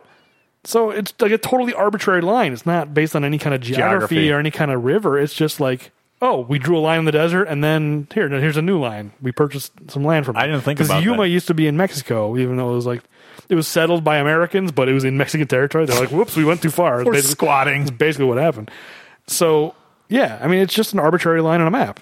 So the idea that there's this ravine, we have to cross the ravine, it's like, that's not real. I didn't think about that and look up the geography. Yeah, I should have done that. I'm pretty sure. If it was Texas, then sure. You've got the Rio Grande. And if that's the case, then that's what they probably should have done. They should have found just change the location. Yeah, he's got to cross the Rio Grande. Yeah. From Texas to Mexico. Oh, well. Yeah, I'm pretty sure. I could be wrong. Never been in that part of the world, but I know a little bit about it from having done research about it. I have been in that part of the world. I remember one of my first deals when I was doing workouts for the bank in 2008, one of the first deals I had were lots in Pinal County, Arizona. And I remember when I got this is really a sidetrack. When I got the rental car, they had in the rental agreement, I think they even pointed it out to me, make sure, this car is you're not authorized to go into Mexico. I'm like, okay, I'm fine. Right. But as I'm driving, I'm just thinking, man, we are going to take a bath on these lots. Because, I was just in the nowhere until all of a sudden housing subdivisions, basically. And at some point, very, very speculative kind of thing. But I was looking at the GPS. I'm like, man, I'm not that far. I actually wasn't that close to them. But I joked when I got back to the office. I was starting to get legitimately concerned because I was in such a rural area that I might have accidentally, as you said, the arbitrary moving and settling of Yuma, that I might have arbitrarily, accidentally wound up in Mexico. Yeah, I'm sure if you're out in the open desert and you cross the Mexico, there's no way to know. Until that wall gets built, but as of today, big it's like, beautiful wall. Yes. All right. Well, anyway. maybe in a post editing, we need to go and check our geography and pull up the map. Yeah, you can do that. But so we now get another timestamp, 5:25 a.m., and Jerry and Sarah are following the tire tracks, and they discover this, giant machinery and trucks that are building this bridge. Yeah. They're building a bridge across the ravine. And Ray is trying to tell them that they immediately need to not engage and fall back. And this is kind of the first action sequence with the deputies. Yeah, which is, I think all of the kind of action sequences, I wouldn't even really call them action sequences because they're played pretty real, in terms of the way the guns are handled and the damage that they do.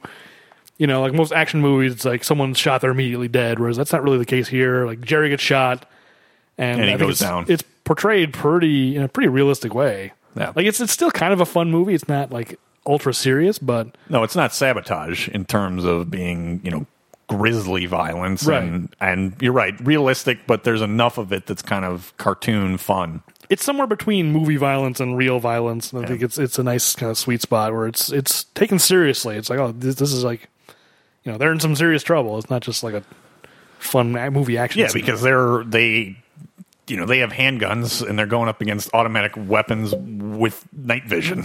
Yeah, for sure. They have no chance until Ray shows up and very casually runs over a couple of guys. One guy, I think. And how does he just show up unannounced? How do they not see the headlights coming? He had a ghost car. He turned his lights on. So there are multiple ghost cars? Well, did he have the lights on? I don't even know. But yes, the headlights were on as he was running over that guy. They were busy, they were trying to shoot the other two cops. They weren't paying attention. Maybe they were blinded because they had the night vision on, and they turn and, the bright lights of the headlights. It might be, but the body count starts stacking up here. Yeah, he runs over a guy, Arnold does, and then he just shotguns two guys out the window. You know what he does? This is movie violence, actually. When Arnold's using a gun, he gets the cartoony action violence. And you know what you get in there during this sequence? He breaks a window. He doesn't punch it, but he uses his elbow to break a window. That's right, yeah. A trademark. Even in his 70s, he's still able to do it. For sure. He runs over a guy, shotguns two guys. That's 16 total. Luis Guzman shows up a minute later, and they all get Jerry in the back of the SUV and whisk him out of there. And he dies on the way back to the police station, which, by the way, they're taking him back to the police station. Okay, you're shaking your head. Yes. They don't have a clinic or a hospital they could take him to? For the movie, as you said, after that scene where he wanted the excitement and action of L.A., you knew Jerry was chummed. Oh, of course. But give him a fighting chance, Ray. Take him to the hospital. He dies before they get to the station, so he probably would have died on the way to the hospital. Why take him to the station? It's just the doctor's at the football game, I guess. The town doctor, the one guy who could do it is gone. Find the veterinarian. I guess the town like T3. Yes, exactly, like John Connor. I do like that Ray has to tell Sarah to apply pressure to the wound. I would like to think that a sheriff's deputy should be trained in some sort of. That's a good point. CPR and basically crisis. This is not my crisis rule, by the way, of applying pressure, although it should have been. That's a good point. Yeah, none of them are really that well trained.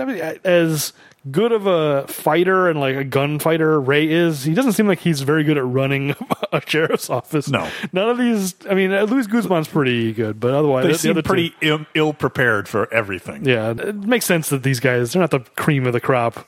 It's not like Somerton is the destination for the best, like L.A., the best and brightest. Exactly. Well, you got to add Jerry to the body count. Jerry doesn't make it. Yeah, he's 17. And then we get Frank again. Frank has kind of been hanging out this time, and he and Sarah have some time to remember Jerry and grieve, is what I have. Yeah, that's really why they take Jerry to the sheriff's office, is so that Frank can react. Yeah, that's really it. But make an attempt to get him to the hospital. I know. Even if it's just a dialogue where you say, everybody's out of town. Right. I don't know what to do. But from the way it's portrayed in the movie, they drive him to home base. What are you doing, Ray? It's like they're taking him straight to the morgue. It's like, he's got no chance. Let's just put him in the freezer. Save some time. So then, yes, we get the grieve, and now another timestamp. It is now 6:02. Okay. I just wrote sunrise. I totally gave up. I was not paying attention. That's probably good. I feel good that for once I've actually have some detailed notes on something that probably isn't that important. And this is Burrell gets on the phone and reports to Cortez that they've been discovered, and Cortez does not take it well. He doesn't want any excuses. Yeah, because Burrell's in trouble with his boss, and then Ray is also in trouble with the feds. Where He's getting a talking to from... He's getting a talking to, but I think Ray calls Bannister to berate him. Oh, that's right, because he's just like, you didn't tell me that it was Cortez. You're right, exactly. He says, my man wouldn't have died if you had told me who it was. Like, what? How does that make sense? I took it as because he knows who Gabriel Cortez is, that if he was told that, then he would have immediately said, well, we're going back to base. Nobody's going to investigate this Parsons murder because there's danger afoot. But Forrest Whitaker, Burrell, I keep forgetting his name, Burrell. No, his Burrell's John Bannister. Peter Stormer, Bannister. Yeah. 2 names with the same first letter. It's going to get me every Always time. a problem for you. Yeah. Bannister only called Arnold. Ray Owens. Forget it. Yeah, Ray. I'll never. It's just a mental block. Bannister, God damn it. Forrest Whitaker didn't call Arnold until they were at the crime scene. They were at the murder scene. Remember, he's like, I'm busy with this murder scene. Yeah. I can't talk. And they were already on their way to follow the tire tracks. As soon as Ray gets off the phone with Forrest Whitaker the first time, doesn't he radio them and say, fall back, fall back? Yeah. So what difference does it make who it is? It's already too late. It's basically just for him to say, I don't know you, and I don't answer to you, and hang up on him again. That is a fun moment. It but is good. This conflict is just phony, I think. It's just that they really did not do a good enough job justifying why these two are not seeing eye to eye. No, it's kind of just playing on the trope of, the FBI trying to overstep its bound, and our hero is never with the FBI and is... No, it is. It's very much like Die Hard, and it's like, but that's annoying. Like whenever characters like that, like especially law enforcement characters, are just acting dumb so that our hero can be the one Smarter. who saves the day and be smarter. Yeah, I mean, it's not as bad as FBI or as Die Hard.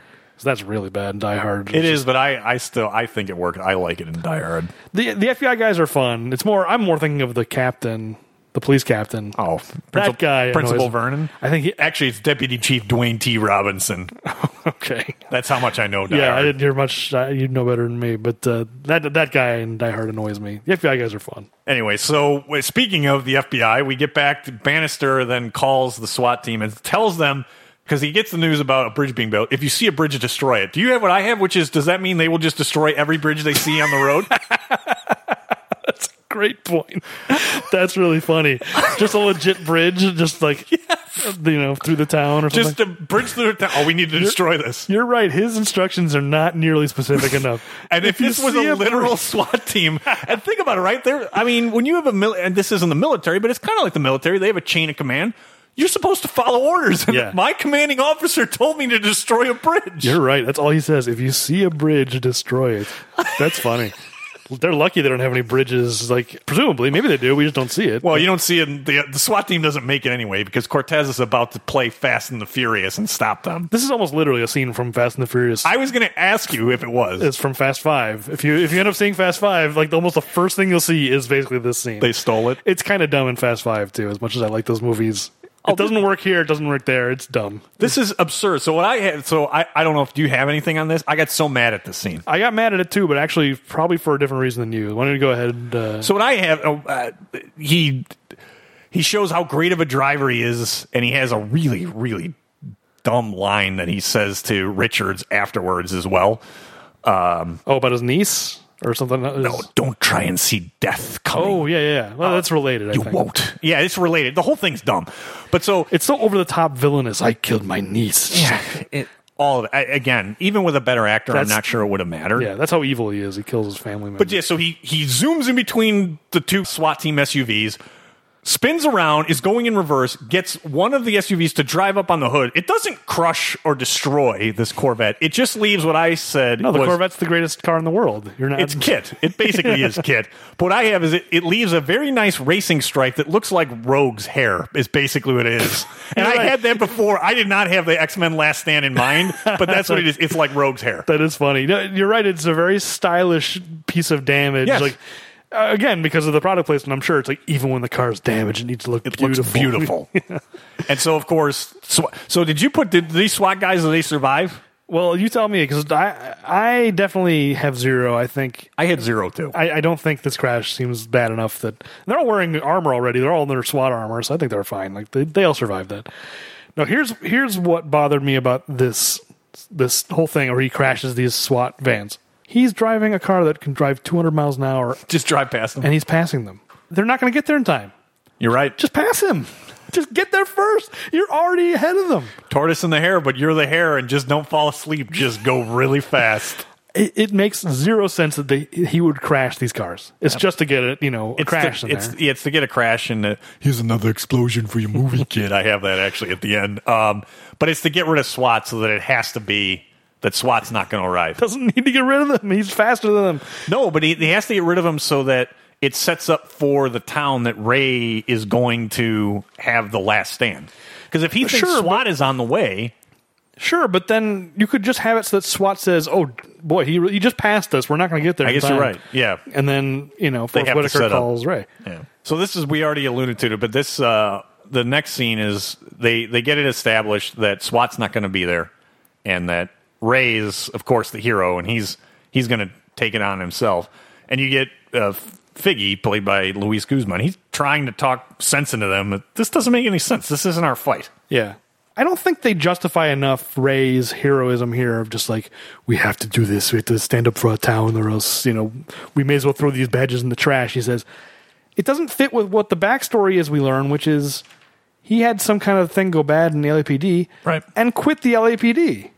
So if he's this guy who's just like, we must do the right thing no matter what, it's like, well, why is he quitting the LAPD? I mean, I guess he thought he'd do more good as a small town sheriff. No, see, I took it as that he just didn't want to see that type of violence anymore, and that's the reason why he quit the LAPD. Right, but isn't that basically abdicating his duty as an LAPD officer? Yeah, and what I'm saying, it also doesn't make sense that he would then engage in this. If he really didn't want any part of it, he should just let Cortez drive right on through. Exactly. Yeah, I agree with you. If he wants to avoid this kind of situation in the LAPD, and yet in this situation he has a duty to stop him, it doesn't fit with the backstory they're giving him at all. No, I agree with you.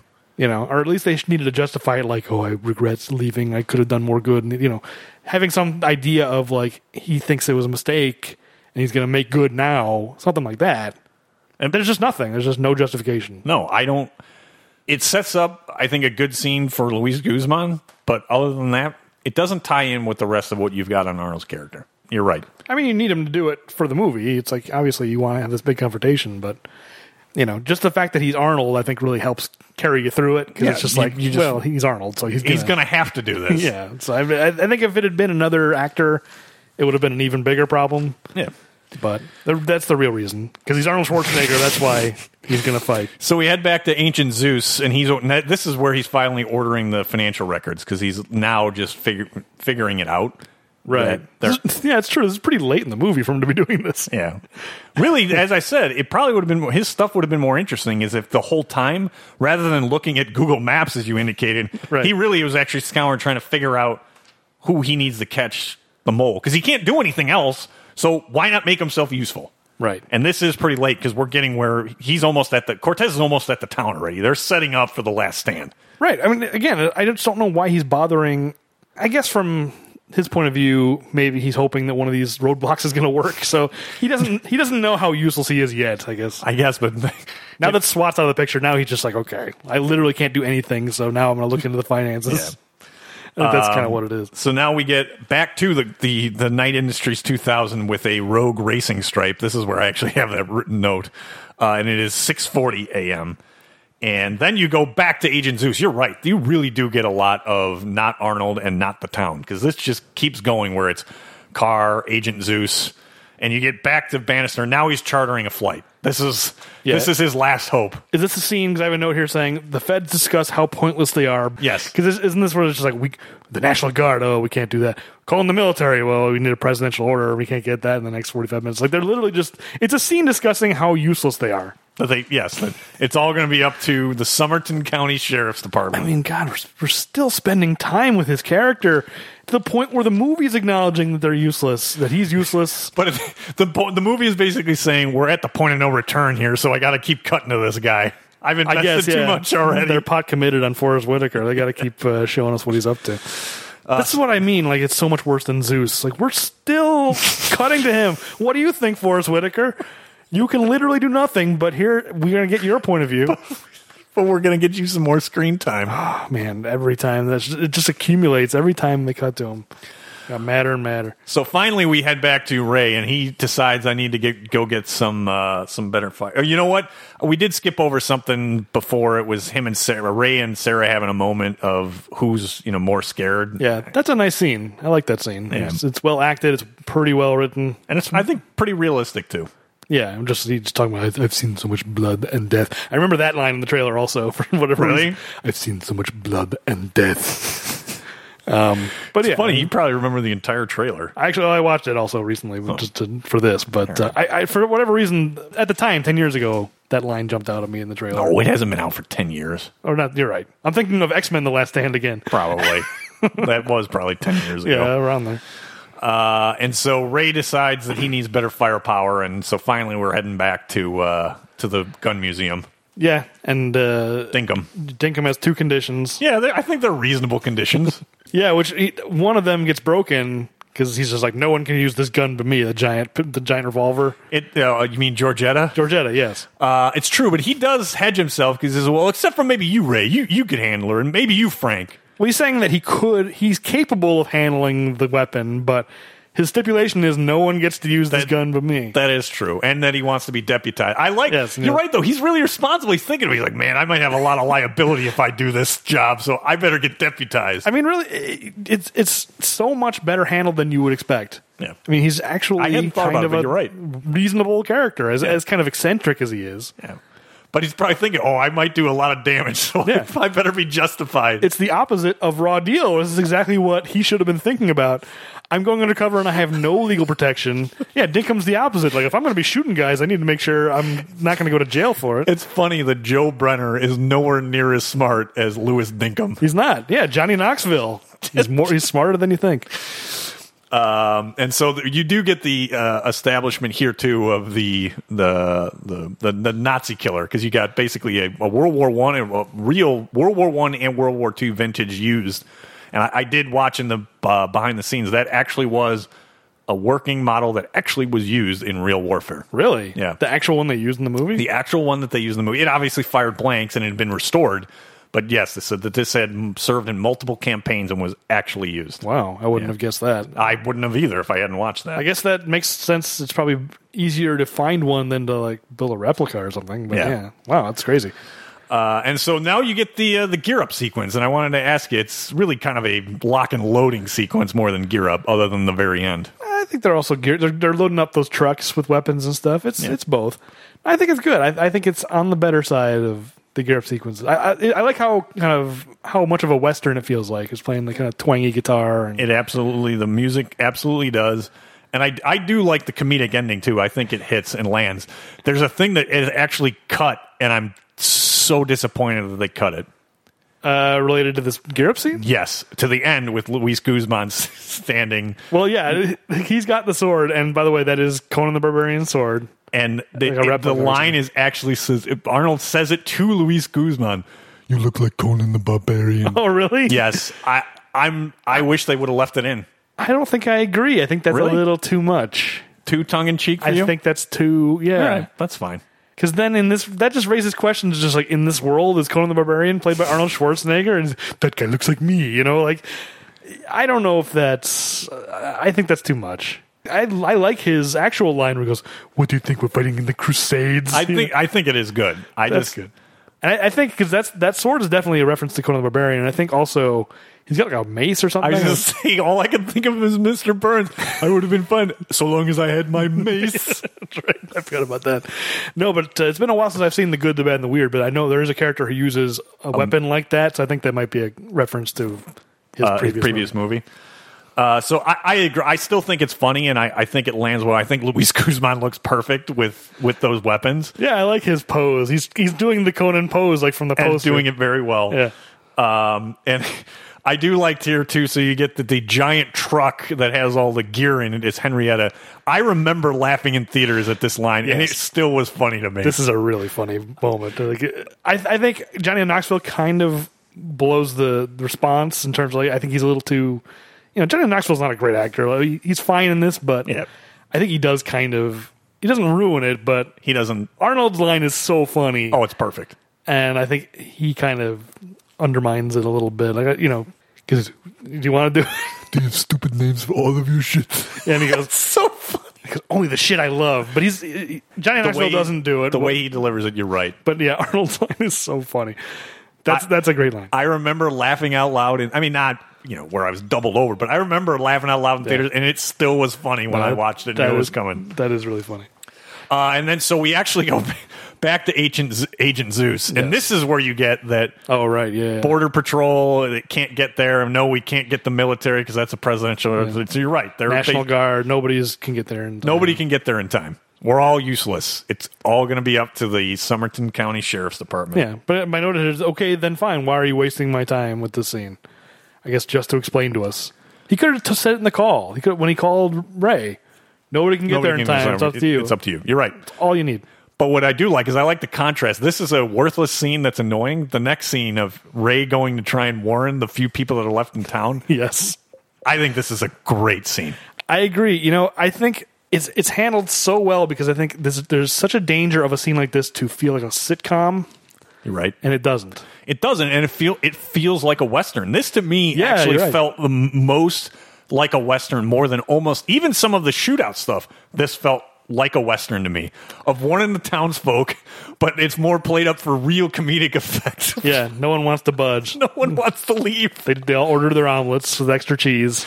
And the rationale and the logic. I don't. Do you have it of how old he is? And I just ordered. I got high cholesterol. I just ordered a double omelet with cheese. Maybe you've got bacon the line. Or something. I don't know the line, but yeah, something like that. He's like, "Do I look like I'm a man who's afraid of death?" Yeah, he's afraid of death. And so, he's pleading with them, and he's at least stay away from the windows. Yeah. Well, my note is, I think the football game filtered out all of the sociable people. They all went to the game, and so all that's left are the grumps and the curmudgeons. That's probably fair. No, it's a funny scene for sure. You're right. It is very Western-y kind of a thing. I didn't think about it, but yeah, it's the townsfolk are stubborn and they don't want to get out of the way of the firefight. And no, if anything, they actually enjoy the fact that they're going to have a ticket to watch a firefight. Yeah. Well, and also they're there. The movie needed them to be there so that they could deliver the joke later of him. That was in the trailer. Yes, that we'll get to. Yeah. So then we've got the rest of the kind of the setup. They're wanting to set up a roadblock to try and basically Main Street is the one that he's going to have to come down. So yeah, but why? This is a town surrounded by desert. Does he really have to come through the town? I don't know. The way when I was looking on John Bannister's Google Maps, it did look like there was only one road going through town. Oh, absolutely. There's only one road, but I get that's a Corvette. That's a very low riding car, but it's a desert. It's flat. You can't just drive around the town. I don't know if I buy that he has to go through the town. I mean, the movie tells us it's true, and so we have to just accept it, but maybe you're right. I don't know. That's not exactly an off-roading car he has, too, though. Yeah, I mean, that's true. So, but he totally takes it off-road later. That is true. So, anyway. Oh, no. I'm just going to do it now. Oh, no, the corn. Paul Newman's going to have my legs broke. It's the second time in this season. I have to. There was no way I was going to get through this episode without that, because that line was like written for that scene. Yeah, for sure. So much corn is sort of like so many bears. So much corn is destroyed in that scene. It's a lot of corn. It's they must be going through a lot of water to keep that corn watered for sure. Yeah. And so this is where you kind of get what I called the Johnny Knoxville moment. He takes the chainsaw, cuts the pole, and then climbs up the pole. I don't mind this. It's dumb physical comedy, but I don't think it's terrible. It's not terrible, but it's not great either. It is weird. He goes like, "Oh no, this isn't power lines. This is phone and cable. It's a street light. Yeah. It's a lamp." I was very confused by that. Of course, it's electricity. I mean, whatever. He just kind of cuts the line and he falls into the truck. Yeah, it basically rips it off. He climbs up the pole. His weight falls into the truck. Yeah. Does this pole being in the road affect the action scene at any point? I don't think so. I don't think so either. I couldn't remember. I couldn't find one. I don't see anybody trying to drive around or anything. Right. Or it doesn't even see. It's like, I think they establish it's some other road. So it's like, we need to put a block on this road so that they have to come through the main have to go down Main Street. Yeah, maybe that's the case, and that's why you don't see it. So I just wasn't sure. Well, so the trap is then set, and my note here is "Ugh, back to Forrest Whitaker." I don't even remember this. What even happens here? I was so checked out of this. This is where you have Agent Zeus getting Ray's biography. So this is where you finally get right in the plane. Yeah. On the plane, and that wow, he may be able to actually handle this, meaning Ray. That's right. And then you get to the trap is basically set, and the Western is now set up, and the villain, who should have been the main villain, I don't understand. Can you tell me why Burrell says, get ready for a turkey shoot? How does he know that they're there and set up? Yeah, that's true. I know logically he would assume that they're probably preparing, but at the same time, he knows that the police know that he's there. Right. But there was only 4 of them, and they lit up and blew up a cop car. You would think, I would just jump to the conclusion they're not going to try and take us on. Yeah, it is weird that he assumes there's going to be a fight. Or maybe his plan was, if the cops don't put up a fight, to just, like, murder the town or something to make sure, or who knows. I guess. Right. His tactics are, he sends 2 to the left, 2 to the right. Because basically, after he says the turkey shoot, you pull into town, and this is where the Western really starts up. Yeah, I like that this whole, like, basically the last third of the movie is just this siege of the town. Yeah. And as you noted when we started, this is probably the best stuff of the movie. No question about it. And this whole ending sequence, well, not a whole thing. Once Cortez shows up, it's not as good. No, but I still don't think it's terrible. And I thought I remembered not liking it in theaters. I liked it better than I remembered. I'm still not going to say it's great, but I liked it better than I remembered. Yeah, it's not awful, but I don't know. I'm not as interested. I think the gunfight, because it's less of a Western thing. Right. I guess you could compare it like, in a Western they'd be riding horses and not driving, Chevrolet cars. TM. But I don't know, the gunfight in the Somerton, it feels much more like a Western. Absolutely. So I like it better. So it all gets started because Christy is making her way back to the diner and is completely oblivious that anything is going on. Yeah, and that's what sets it off, because Ray tells them don't fire, but Luis Guzman has to protect her. And yeah, because Burrell is very interested in Christy. Is he? Yeah, he has a line that I actually kind of think is cheesy, kind of cartoon villain. That's right. Yeah. And it really does show off that bad accent that you're talking about. That's right. Especially the way he says the word ass. The way he says it is not good. I forgot about that. I kill for that ass. It's not good. It's not good. Well, let's talk about Burrell, because he says multiple times in the scene a line of dialogue that it's a phrase that always triggers a memory in my mind. So I'm just going to talk about it now. There was a sketch on Saturday Night Live in the 70s with Steve Martin. Ooh, man. And so I'm just going to say, Burrell, he says at least twice in this action scene, he goes, "What the hell is that?" It's when the bus shows up, and I think even when he just sees the town and sees like the barricades, he goes, "What the hell is that?" So there was a sketch. I did a little editing. All right. So I do not know this one, by the way, so I've got I like, by the way, right now that I see the T3 this is all Panther. I'm just these are all old clips. This is just my folder. So this is kind of bad quality. This is the best quality of this sketch I could find. But right. I did a little bit of my own editing here. So you're going to get my sound. So this is just a sketch I loved as a kid. It's so absurd and like abstract. But keep in mind, the other voice you're going to hear is my edit. What the hell is that? What the hell is that? So anytime I hear anyone say, What's that dang thing doing here? How did that get here? What the hell is that? What the hell is that? That's all he does. but wait, How did that dang deal get in the here? actual sketch, Bruce, Come over here and look at this deal. Steve Martin. no, that's Steve, or Bill Murray. What the hell is that? I don't know what the hell My that contribution. is. What the hell is that? Hey, you kid, get away from there. I'm sure you've seen one on TV. Don't put your lips on it. It's getting boring. Well, get a photo of me with it anyway. Yeah, give him something to remember. Anyway, that's the gist of it. Wow. You really did put some time in on that. I've never seen that skit before. I can tell you that. That sketch I saw it as a kid, and just, anytime I ever hear anyone say, "What the hell is that?" He says it twice in this scene. It's just like, oh, now I got to play that sketch on the podcast. I've never seen that. It's so abstract and weird. Like no one's laughing. It's not even really that funny, but it's always stuck in my brain. I can understand why, especially with that line being used in this movie. Yeah. Anyway, that's that. Thanks for indulging me that. No worries. I put in the time to edit the audio, so I had to play it. So so there, you've got Figgy trying to save Christy. So the line about AAS is not good, but his line about Luis Guzman, Look at Squirrel, yeah.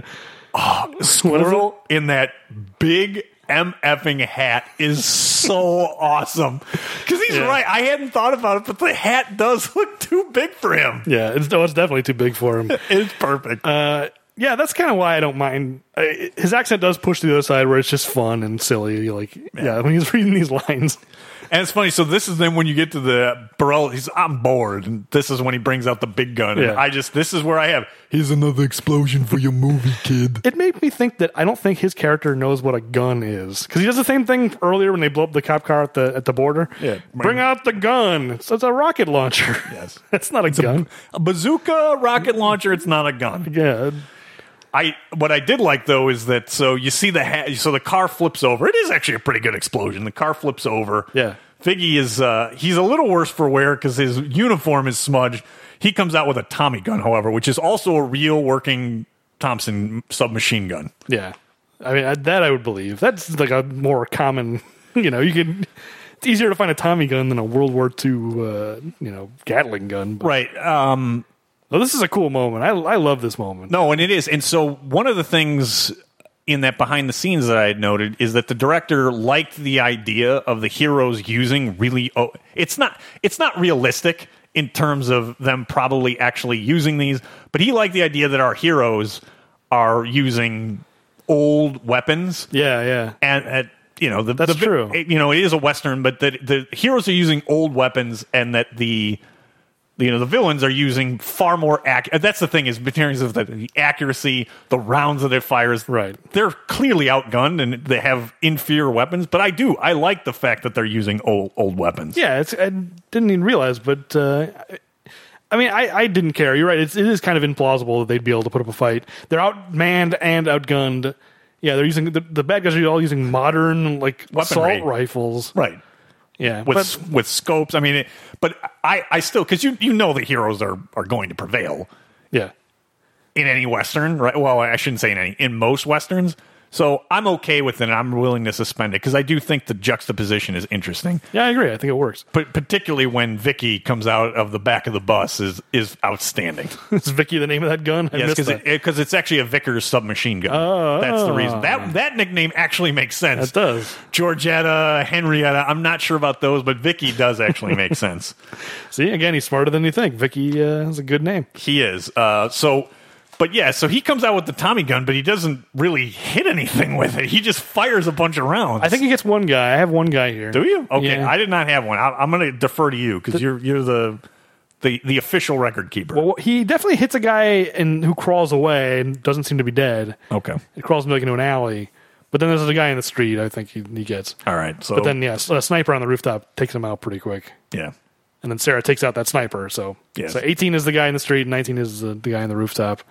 Yes. This is where the school bus shows up. And then the school bus. So, yeah, the bus arrives. And I'm not sure how this thing stays right side up. And I don't know how you get it to do this. To do a 180 like that? Yeah, to do a 180. It seemed a little implausible to me. Well, what's that character's name? The jailbird? Frank Martinez. Frank is the real expert driver here. He should be the one in South America driving the circuit, because apparently he pulls a 180 in his with bus. A bus. He's not doing it with a supercar. He's doing it with a bus. There must be bus racing somewhere. He'd win every race. Well, first there's a guy who jumps onto the roof, and Frank brutally kills that guy. And then he runs him over. Yeah, that guy, he got killed twice. I know you don't count him twice, but he got killed twice. I should, you're right. But no, he's number 19. Number 18, sorry. Yes, and then this is when the back of the bus opens. No, number 20. Sorry. That's all right. Already lost.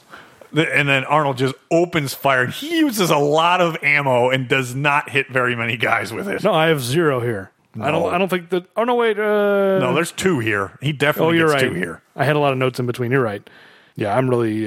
My notes are very badly organized this episode. So you were starting to trail off. Yeah, 21 and 22. Yeah, because one guy just evaporates is my note. So yeah, I should have It is remembered a that. hail of gunfire that he gets lit up with. Yeah, and then his line is "Welcome to Summiton." Yeah, it's a lame line, but his smile, I don't know if you noticed it, but when he's like smiling after it, assessing the damage he's just done, it is pretty good. Yeah, it's fun. Although Arnold is great, I'm not sure I like Johnny Knoxville mugging next to the feeding the gun. He's mugging a little too much. He's just like making faces. Just come on. You're not the focus of the scene, Johnny Knoxville. Come on. You shouldn't be, but I do like the Viking helmet that he has on, the medieval helmet. It is awesome. And then later he's got a shield. Like that's great. Like other than this one moment where he's mugging, he's really fun. So then from here, this is Frank then has to move the bus that's littered with gunfire into position. Yeah, again, like he basically parallel parks this bus into the barricade. I didn't think about it. You're right. He is an expert driver. Yeah, the way he drives this bus around is pretty impressive. And then this is, you're right. Now we get to, all of a sudden, Arnold's going to run and bust through these doors and get the old. Yeah. How are you, Sheriff? Old. That's the part that bothers me. What a stupid question. There's a gunfight happening. It crashes through the door. They look over the counter. How are you, Sheriff? What do you mean, how am I? What a stupid question. I'm tired. I've got gunfire coming at me. I'm in the middle of a gunfight. That's how I am. Leave me alone. I mean, like, are you okay? That's a reasonable thing to ask. But how are you? Like, it's just like an everyday. Are you hurt? Are you okay? We cut that. Don't forget. We keep referencing it, and it was cut from the episode. I know. Hurt? Are you bleeding? Are you hurt? Are you bleeding? But just there's a couple moments like that where just people ask a dumb question. Yep. It's just to set up a punchline. That's all it is. And it's not, on this one, it's not really a funny punchline either. No, not at all. So I have, though, that then when you get back out onto the street after Arnold's dove through and crashed through the diner doors, you have the ironic watermelon truck. Oh, I know. This tiny town has so many watermelons. I kind of enjoyed it, though. I'll be honest. I mean, I knew that it was one of those things that is just in there to show watermelons getting blown up, but I kind of enjoyed it. Well, let me read my notes, because he should, after taking cover behind the truck of watermelons, he should have moved behind a brick wall with a row of glass bottles. Yeah. And then after that, he should have hidden behind a carnival stall with the ducks with the targets moving back and forth. And by the way, if this movie was the villain, that's exactly what would have happened. Because that would be a cartoon. I mean, the watermelons are so again, I think this is one of those things where it's just like it's fun. No, to me, throw some watermelons. I was on board with it. I was having fun with it. Yeah, I don't like watermelon, so I never buy a watermelon. But the sign says $2.50 for a watermelon. No way. Yeah, I was gonna say that seems cheap. No way. Right? Watermelons are even around the 4th of July when they're on sale because it's a loss leader to get you into the store. They're like $4 or $5. Yeah, no way. $2.50 for one, $5 for 10. Even me, who doesn't like watermelon, that doesn't seem like enough. $5 for 10, $2. And why? By the way, who needs five watermelons? Yeah, where are you going to store 5 watermelons? My whole house. I was just going to say it would take up your whole kitchen. I stocked up. It was a sale, 5 for 10. And they would clearly go rotten before you got to number 3. Oh, I hadn't seen that sign. That is good. So Arnold, he made that run because he needed to get up on the roof because there's a guy up on the roof. This guy dies. Yeah. That is really, badly. That's a really cool moment. It's a pretty cool knife. He kills him twice because he breaks Arnold's fall as he's shooting him in the head. Yeah, he shoots him while he's falling. It's awesome. It's a really, really cool moment. Like almost too cool. It's almost like it belongs in a different movie. Yeah, it's like a John Wick moment or something where it's like this is a pretty realistic movie, and he's tackles the guy off the roof, shoots him in the temple while he's falling, and then lands on him. Uses him to break his fall. Yeah. I don't care. I'll forgive the unrealistic part of it because it's so cool. Who cares if it's not realistic? It's awesome. And I haven't seen John Wick, but knowing a little bit about it, it does. It feels more like that. I've only seen clips, but I need to see those movies. And then the guy I called him Watermelon Dude. I don't know what he is in the guy who was hiding behind the watermelons. He had made a break to try and get Sarah up on the roof. Yeah. Well, I love before he makes his break, the musical score. It starts when he puts his sunglasses down and he peeks around. He's just peeking, quiet. sunglasses. Da, da, da, da, da, da. It's such a weird choice. You're right. I kind of laughed at it. So he gets up the stairs, but Frank had already realized what was happening. This guy, he lasted way longer than he probably should have. Oh, on the staircase? Yeah. Yeah, he takes a lot of bullets. I mean, he's got body armor, so that's probably part of it. He takes a lot of bullets, but also the fact that he is trapped between two people who are armed, and that he's able to keep them at bay for longer than I think he should have been able to. It's a pretty tense scene, though. Like, you're right. He is totally at a disadvantage, and, like, you know, in the end, he does eat it. Like, he had nothing he could do there, but I like it how, like, they're both kind of, you know, he's on the stairwell and he's one on each side of him. I think it's a really tense moment. I agree with you. I didn't count. I think he fires off too many rounds in terms of you don't see him ever change clips. But Frank does, or the bad guy does? No, the bad guy does. Oh, probably. And he just unloads a ton in both directions. Well, they have modern weapons. They've just got, like, infinite ammo clips, and, you know. Did you forget to reload the damn gun? Made a movie mistake. He does buy it, as you said. Yeah. So he's number 20. Oh, wait. Number 23 is Arnold tackling the guy off the roof. And this guy's 24. Yes. And then I've got a lot of notes we're skipping over, so that's why I'm having trouble with tracking. Well, hopefully they're not too important. I don't think so. We skipped over the part where Johnny Knoxville, because Frank sees the guy running. He goes, "We need the radio to warn Warner. We ain't got a radio. We got nunchucks, though."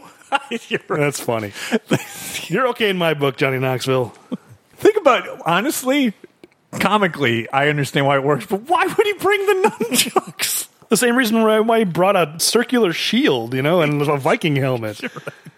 And then just in case. You never know, as Luis Guzman said. It's true. The Viking helmet, particularly at the very end when he's being dragged along. Yes, it is really funny. He's a funny character. It's like, I didn't remember him being funny. Neither did I. Maybe it was just like a couple of years changes your perspective. It's just like, probably when we were going in to see that movie originally, we were annoyed that it had Johnny Knoxville. Oh, yeah, Johnny Knoxville. But yeah, give him credit. He's funny. Yeah. And actually, speaking of that, he gets the best comedic kill maybe that we'll probably have on the podcast other than in Last Action Hero. This is a very Last Action Hero. It is. Speaking of over the top, this is probably the most, like, it's certainly the most gruesome moment where he shoots his flare at a guy who has way too much armament. Like, it's his own fault. Yes. That guy's got, like, shotgun shells for days. He is a bandolier. I said, this guy gets what he deserves. Yeah. Shoots a flare and the guy just looks down like, oh, and just explodes. Yes. Limbs fly and all kinds of stuff. That guy's 25.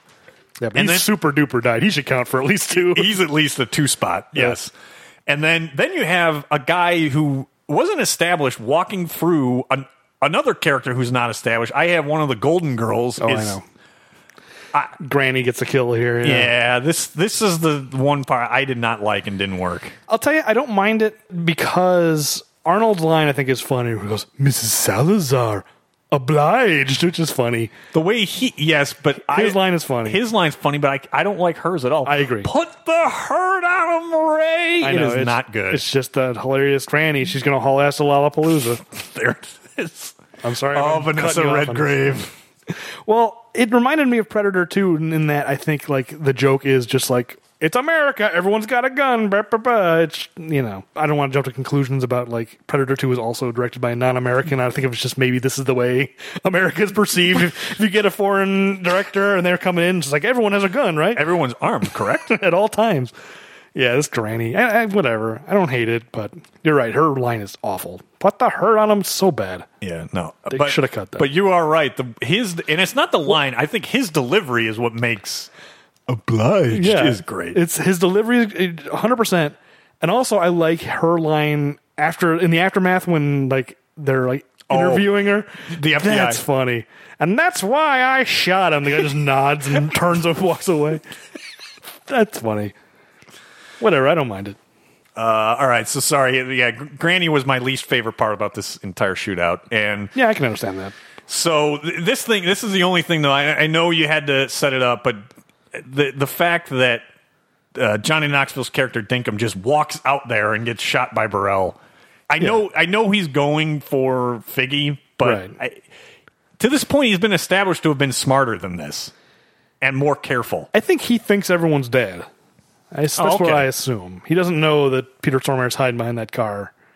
He thinks it's over. He's like, I'm going to get Figgy. I didn't think about that. That makes more sense. And I think the fact that Ray is shouting at him and telling him, like, what are you doing? You know, that takes the curse off it. It's just like, he's doing a stupid thing. Like, the movie's acknowledging it's stupid. So he takes one in the shoulder, and then... I will say this comedy take where he smushes his face against the window, that I could do without. I agree, but what I do like is the comedic follow-up is that when Frank goes and gets him and carries him off the battlefield, Right, yeah. the hat dragging behind, or the helmet. Helmet is funny. Awesome. Yeah, that's really funny. really is. And I'm not normally one that like prop comedy and that kind of stuff makes me laugh. That really did make me laugh. It's the sound effect. It's that sound of it dragging along. There's just silence. And then it bounces a little bit and drags. It's great. Yeah, it's funny. It's legit funny.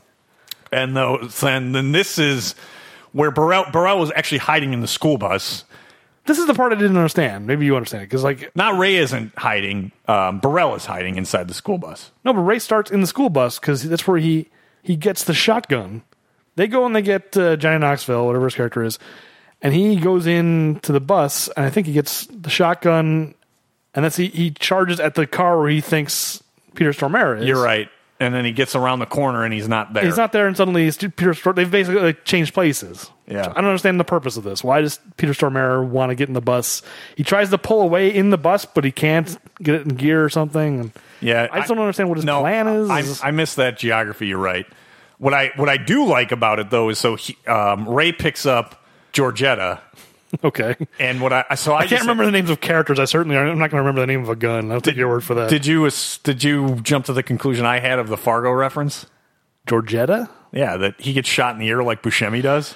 Oh. I mean, I don't know if that was intentional or not, but... he reacts in a very similar way. He does. I mean, that's probably how you'd react if you got shot in the ear, but yeah. Shot me in the face. Yeah. Oh. So I took that. I mean, again, I don't know if it's only because he was cast as the reason they did it, but if only he'd said you should see the other guy, then it would have been perfect. Yeah, that's true. Yeah, so I got that. That kind of staggers him, and then you get the first of two standoffs here, and probably the only one that... This probably should have been the final standoff. I mean, there should have been more to it if it was the final standoff. There's just not much to this, unfortunately. No, he gets shot in the ear, which gives Ray enough of an opening to get on the bus, get up into the bus. And then this is another moment where a character asks a stupid question. Who the hell are you? Peter Stormare asks. You know who he is. You met him. He's the sheriff, which is exactly what he says. He shoots him. I am the sheriff. I didn't have that one. I missed that he met him in the diner. It's just to set up Arnold's line. Yeah. Who the hell are you? Obviously, he's wearing a badge. What a stupid question. It's such a stupid question. And it's also those are his last words. And asking a guy with a badge, who the hell are you? And it's not a good line from Arnold either. I don't really like it. No, I'm the sheriff. Yeah, the one-liners are not good. They shouldn't have even bothered. No. They should have treated it a little more realistically. Like, he doesn't need to be. I mean, if they would have worked, I would have been okay with it. But I don't think really any of them do. I mean, I don't think the dialogue is very good in general. This is the kind of movie where it doesn't really matter. But yeah, when you're getting one-liners that just are kind of groaners. Yeah. So now we're done with Peter Stormare, and he's 27, by the way. Okay, and now we get back to the Night Industries 2000 kit. He just shows up. He calls the phone. Oh, I'm here.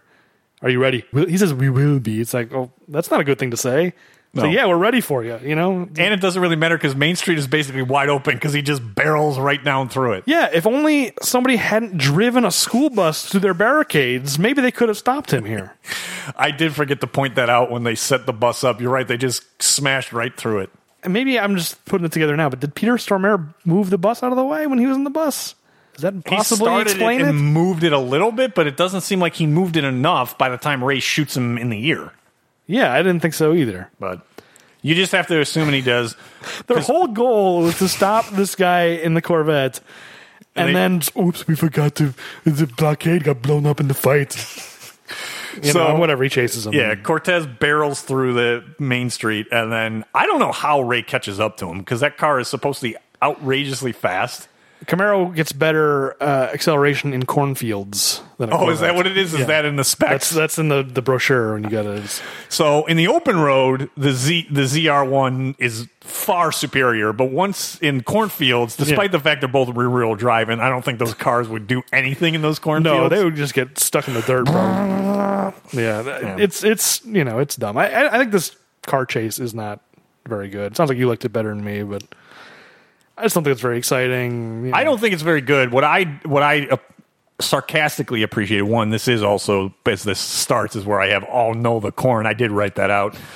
That not only does it have now that nice racing stripe, but the Corvette ZR1 is totally unstoppable because it can push a Camaro with Arnold up on top of it. Yeah, I forgot about that. What It's a weird absurd. moment. It's absurd. Yeah, that defies all physics. Again, like if it was in a Fast and Furious movie, I'd believe it, but not in this movie. No, it just annoyed me. But luckily, You also have that weird moment where they both stop and there's like a cat and mouse where it's like going very slowly, destroying corn. suddenly they're in like a submarine movie or it's like where is he? You know, it's weird. Engage the Caterpillar drive. It is funny how like they've lost each other and it's like quiet, like where did they go? And then they cut to the overhead shot and they're like literally 5 feet from each other. It doesn't work for me that moment. No. It's like, what's the point of that? So they drive through some more corn. Eventually, they hit Farmer Parsons' tractor. Yes. Ray loses the top of the car, although you don't find that out until the very end, and the ZR1 is finally no more. You kind of see the top come off. He goes underneath the tractor. You do, but it's very fast. You really see it when You don't see the wrecked car until the end. Until the end. Yeah, for sure. So then we finally get to the bridge, and somehow Ray has made it. I know his car was still running somehow, but he's made it to the other side of the bridge. He's in the middle of the bridge. Well, whatever. He's waiting for him on the bridge. Well, he probably coasted his like half a car coasted all the way to the bridge and they got out. What's weird to me about this bridge is that the bad guys left nobody behind to guard the bridge.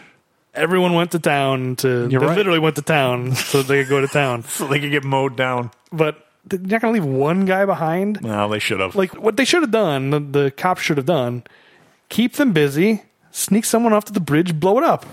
You know? Nobody's guarding the bridge. The whole point of this is to build this bridge so that Cortez can get across. The bad guys don't even guard it. You're right. The only thing I'll say about blowing it up is that it's a firearms museum. I don't think Dinkum would have had any explosives. He must have something they could use to blow up a bridge. Yes, you're right. It's a firearms museum, not a munitions museum. But I don't know. He's got a cannon. He's got a World War II cannon in there or All right, something. you're right. He must have something. He's got a dumb name. But it was a fist fight. He tries to bribe him for a second. Yeah, Ray- so the dollar amounts escalate as they have this. I had that it was more like a WWF fight because Arnold definitely gets a suplex in there. I have a note. Post Governor, his go-to in a fight seems to be the suplex. Remember in Escape Plan where he did a full-on, like, straight-up suplex? That was awesome Yeah. in Escape Plan. This one's more of a belly-to-back suplex. He like well, yeah. he's gets him from behind and suplexes him. I think I had in it that now you're going to see a perfect plex. Not on this one, but in Escape that Plan. one was like a full wrestling suplex. Yeah, this is just kind of like they're fighting and they're just like he grabs him and basically falls down and Yeah, and what I did have in here, and we forgot to mention it in the diner scene, that he pulls out that giant shard of glass. When Cortez stabs him, I think he's in the other leg. I think Arnold has giant, massive stab wounds in both legs, and he still seems able to walk without any issues. Oh yeah, and consider that the way Arnold defeats Cortez is stabbing him in the leg. Yes. When Arnold stabs you in the leg, you are totally incapacitated. He is defeated by that knife. The exact same wound. Same knife. It's the exact same knife, the exact same wound. But when Cortez gets it in the leg, it's done. Like the fight is over. Yeah, and Cortez does have a line somewhere there on the bridge too that, and it actually no, I do like this. Probably my favorite line from Cortez is that when Arnold says, you put those on, or I'll put them on for you, and he says, yeah, maybe I think he says 30. I might have it, maybe 30 years ago or something. Basically saying, yeah, in your prime, right, you're absolutely right, but in current condition, no, I'm going to take my chances. I'm not putting those cuffs on. Yeah, I mean, Arnold's still a big guy, and Cortez is not a particularly big guy. Like, this fight seems a little too UFC for me. Like it is. I didn't have that note, but you're right. It's very old UFC. I'm not into UFC in general, but even still, like, it's not a very cinematic way of fighting where like Cortez wraps him up and like gets him on the ground and is just like holding him with his legs. It's just like, it's why I don't find UFC interesting. It just always ends up as two guys on the ground squeezing. That's all that's happening. It's like, that's not that interesting. And then the moment where Arnold powers out of it, Cortez has got him wrapped up. Arnold just picks him up, powers out of it. And I'm going, he's going to throw him off the bridge. He's going to throw him off the bridge. And he doesn't. It's the most disappointing moment. I don't know if you thought that, but I didn't think that. He picks him up like, and then, God, how does he not go off that bridge? Why does this end with the guy being arrested? You shot Peter Stormare in the face. You know why I think? Kill this guy because they want a sequel. That's what I think. Boy, they kept the wrong guy alive if that's the case. You're right on that count, but I think that's the reason why. Yeah, I mean, you're probably right. Cortez is such a nothing character. That's the thing, is that he's not that interesting is the disappointment, but I think that's the only reason why. Although I did enjoy him having on one leg to hop back behind the destroyed Camaro of like him dragging him into town. I really like that. And that's a very Western moment, yeah, too. no question about it. Yeah. And it's playing like that kind of twangy guitar again. Yeah, no, and so for that, I enjoyed the ending, other than I can see your point that it probably would have been better tossing Cortez right off of that bridge. It would have been really satisfying, even though Cortez is not a great character, and these two characters have never interacted.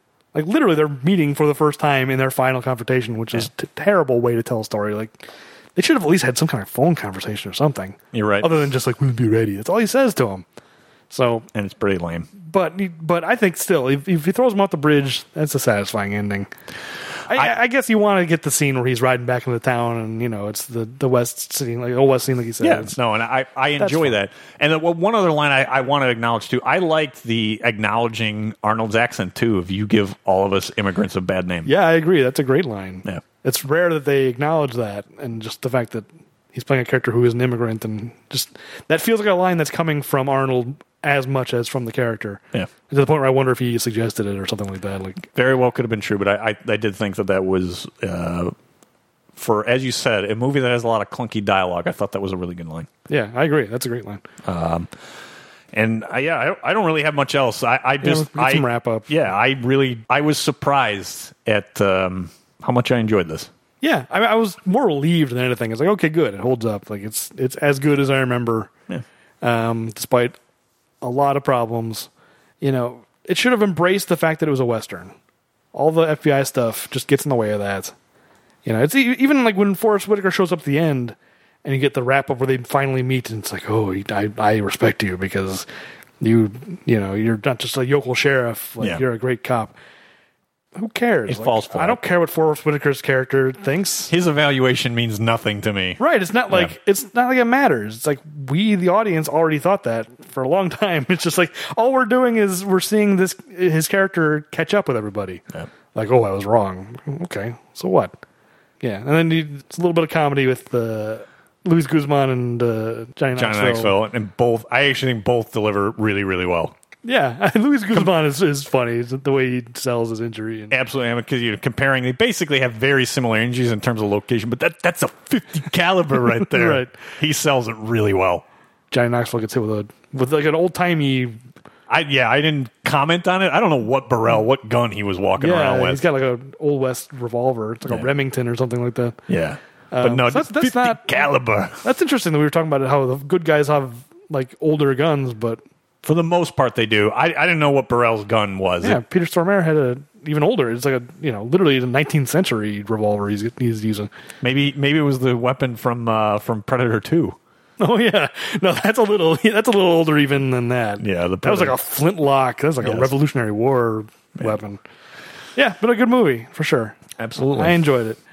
So anyway, I guess that's the show. Unless we have some wrap up. No, I mean, good movie. That's our wrap up. Good movie and a lot of fun. And now we've wrapped up and finished up with the post Governor return. Yeah, we've forgotten to rank. We didn't rank the comic book movies. We should just save it until the end. Let's not rank. That's fine. Each category. I had just finished listening to Raw Deal, and I realized we did that and said we were going to. Like, I know we didn't do it. Yeah, in Conan. We didn't do it. We were fighting in Conan. So yeah, that's true.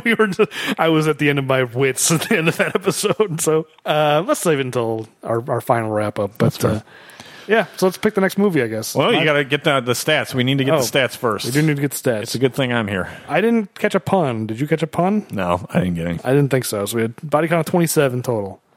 That's not as many as I thought it would be. It's funny because I didn't remember there even being this many. I think I probably forgot about the police barricade. The barricade and all that. Yeah, that was a lot. I remember at some point we were talking about it, and I was expecting like 10. Yeah. I was just like, there's a battle at the end. Let me ask you this: how close are we getting to 1,000? I've not updated my tally yet. Okay, I'll do it by the next episode because the next episode will probably have more bodies. Oh, probably. It's hard to remember, but I'm pretty sure it'll have more than 27. Well, now I know we are not doing the 6th day. Oh, I think I know what we're doing. Well, what's left? So we have left 6th day. 6th day. We have we're really getting down Pumping to Iron. Pumping Iron. Not True. True Lies, not True Romance. Yeah, I've almost said True Romance. Junior and Terminator Genesis. That's all that's left. Oh, well, then I know what we're doing. Yeah, I mean, Terminator Genesis is last. Yep. I've not seen The Sixth Day, so I don't know what kind of body count it is. And I haven't seen Pumping Iron in a while, but I have to think that's pretty low. So yes, by process of elimination, next episode will be True Lies. Long overdue. You know, I'll tell you, one of the reasons why I've been putting off True Lies, I don't want, just speaking for myself, I've been holding out on a new Blu-ray. I've just been like, maybe they'll put out a new Blu-ray. It's almost impossible to find. Like, I don't even know if it's really available on streaming anywhere. Something's going on with the True Lies rights, and it's really hard to find. I didn't know that. It's frustrating. I've got an old DVD, and I think it might even be full screen. That's how old the DVD is. And I'm going to watch that, but it's just like, God, I've been waiting so long for a proper release of True Lies, and it just has not come. Yeah, that's disappointing. I didn't know that, and I kind of feel the same way that there's not... The fact that there's not a bunch of extras on Last Action Hero just kills me. That there's so much stuff I'd like to know about that movie, and there just never will be at this point. But I understand it in that case because that was not a successful movie. It was moderately successful. No, and you're right. In True Lies, it makes no sense. Huge hit. It was a huge hit, and it's one of the few movies that still to this day I'm disappointed there wasn't a sequel. And again, the sequel probably wouldn't have been as good, but I would have at least liked to have seen what it might have been. I'll bet it's because of the rights, whatever's going on with the rights. I mean, it's like this weirdly forgotten movie. Well, it certainly isn't forgotten by me. It's a great action movie. Oh, agreed. But, it's not one of those, and it's just so hard to find. It's just weird. I don't understand. My genuine hope was, I probably would have picked it season 1 or something. I love True Lies, but it's just like, the longer we wait, the better chance that there'll be a real Blu-ray that we could watch.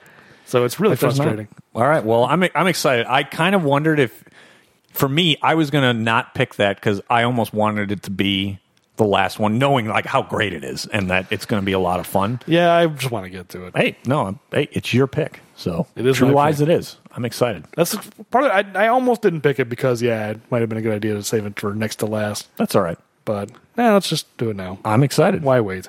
Waited long enough. All right. That's the show. So anyway, thanks for listening. You can find us on Twitter at Bad Puns Podcast. And that's that. As well as forget YouTube. about the YouTube. Whatever. It's okay. Forget about the YouTube. Well, unfortunately, I'm going to get some extra free time soon. But by the time I'm going to have that extra free time, the podcast is basically going to be over. But at some point soon, maybe I'll have some time to upload some. We'll see. What really new people are still tuning in, my friend. Well, but I'll tell you what really dispirited me is I put in all this work on the Last Action Hero episode, adding clips and all that, and they just took it right down.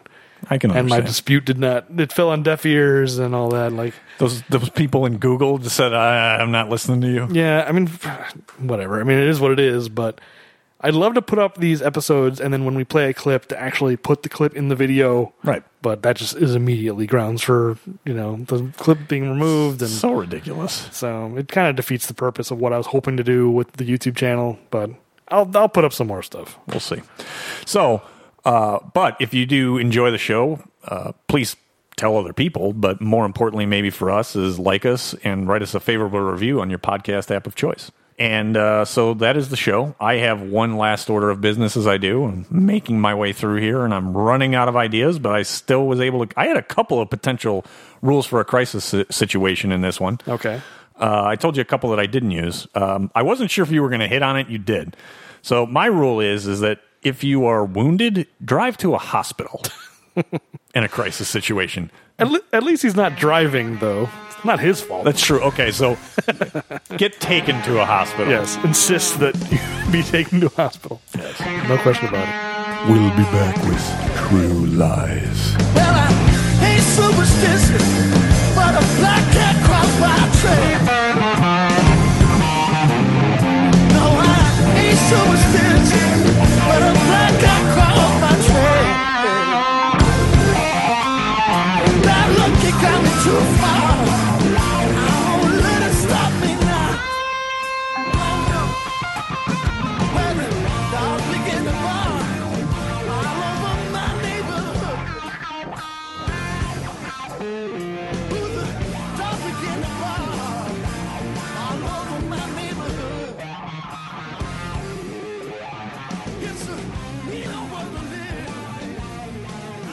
crazy about myself.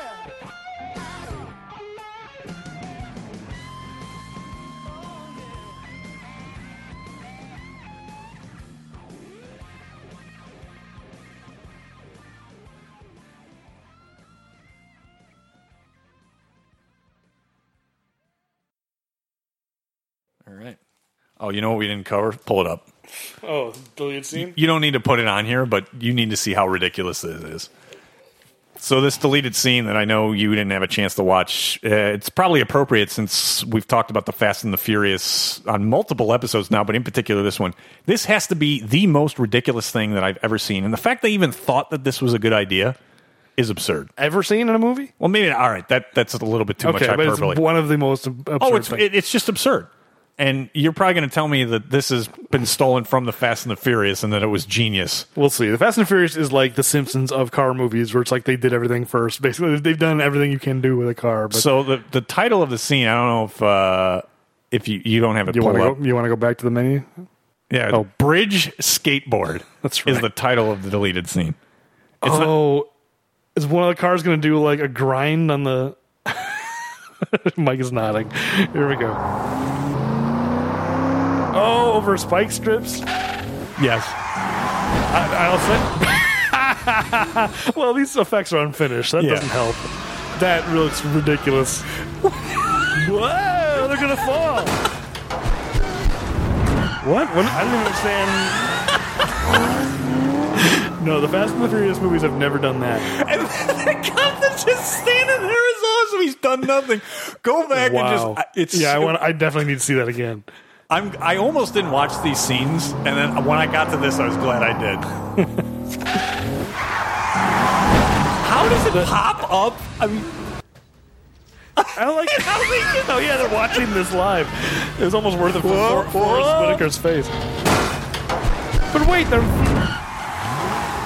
I don't understand the how they get off the logistics of all that. Yeah, he hits a pole and he spins around. No evidence of damage from that, apparently, because I don't think that ever shows up. That's crazy. Yeah. So, anyway. That would be a little much even for a Fast and Furious movie. I mean, it was a smart cut, because even with finishing the effects, it would have been so stupid. That's pretty stupid. And this movie, other than some of the stuff with the car, was pretty grounded in reality. And even some of the stuff with the car I might be able to buy, there's no way you'd be able to buy. I'll tell you, if that was in a Fast and the Furious movie, it would be accompanied by Tyrese screaming. He'd be like, "Ah!" Would Ludacris join in? No, Ludacris would probably be in the car behind you going, "What are you doing?" And I'm skateboarding this car. Ah! What's funny? And then he'd hit the pole, do his 360, keep driving. He'd be like, "Did you see that? I'm Roman Pierce. I'm amazing." Is He that likes basically telling what people- he does? yeah, he likes telling telling people people his name is? Yeah, he likes telling people he's Roman Pierce. And then he's the man. Is he sort of like Johnny Cage? Kind of, yeah. He's kind of the... actually, very much so. He's like he's the face of the A-Team, for sure. All right. That's why he's brought into the team. Anyway, we're done, I guess, right? Yeah, you don't have to use any of that stuff. I wanted you to see that. That is so absurd. That was worth saying. That's amazing.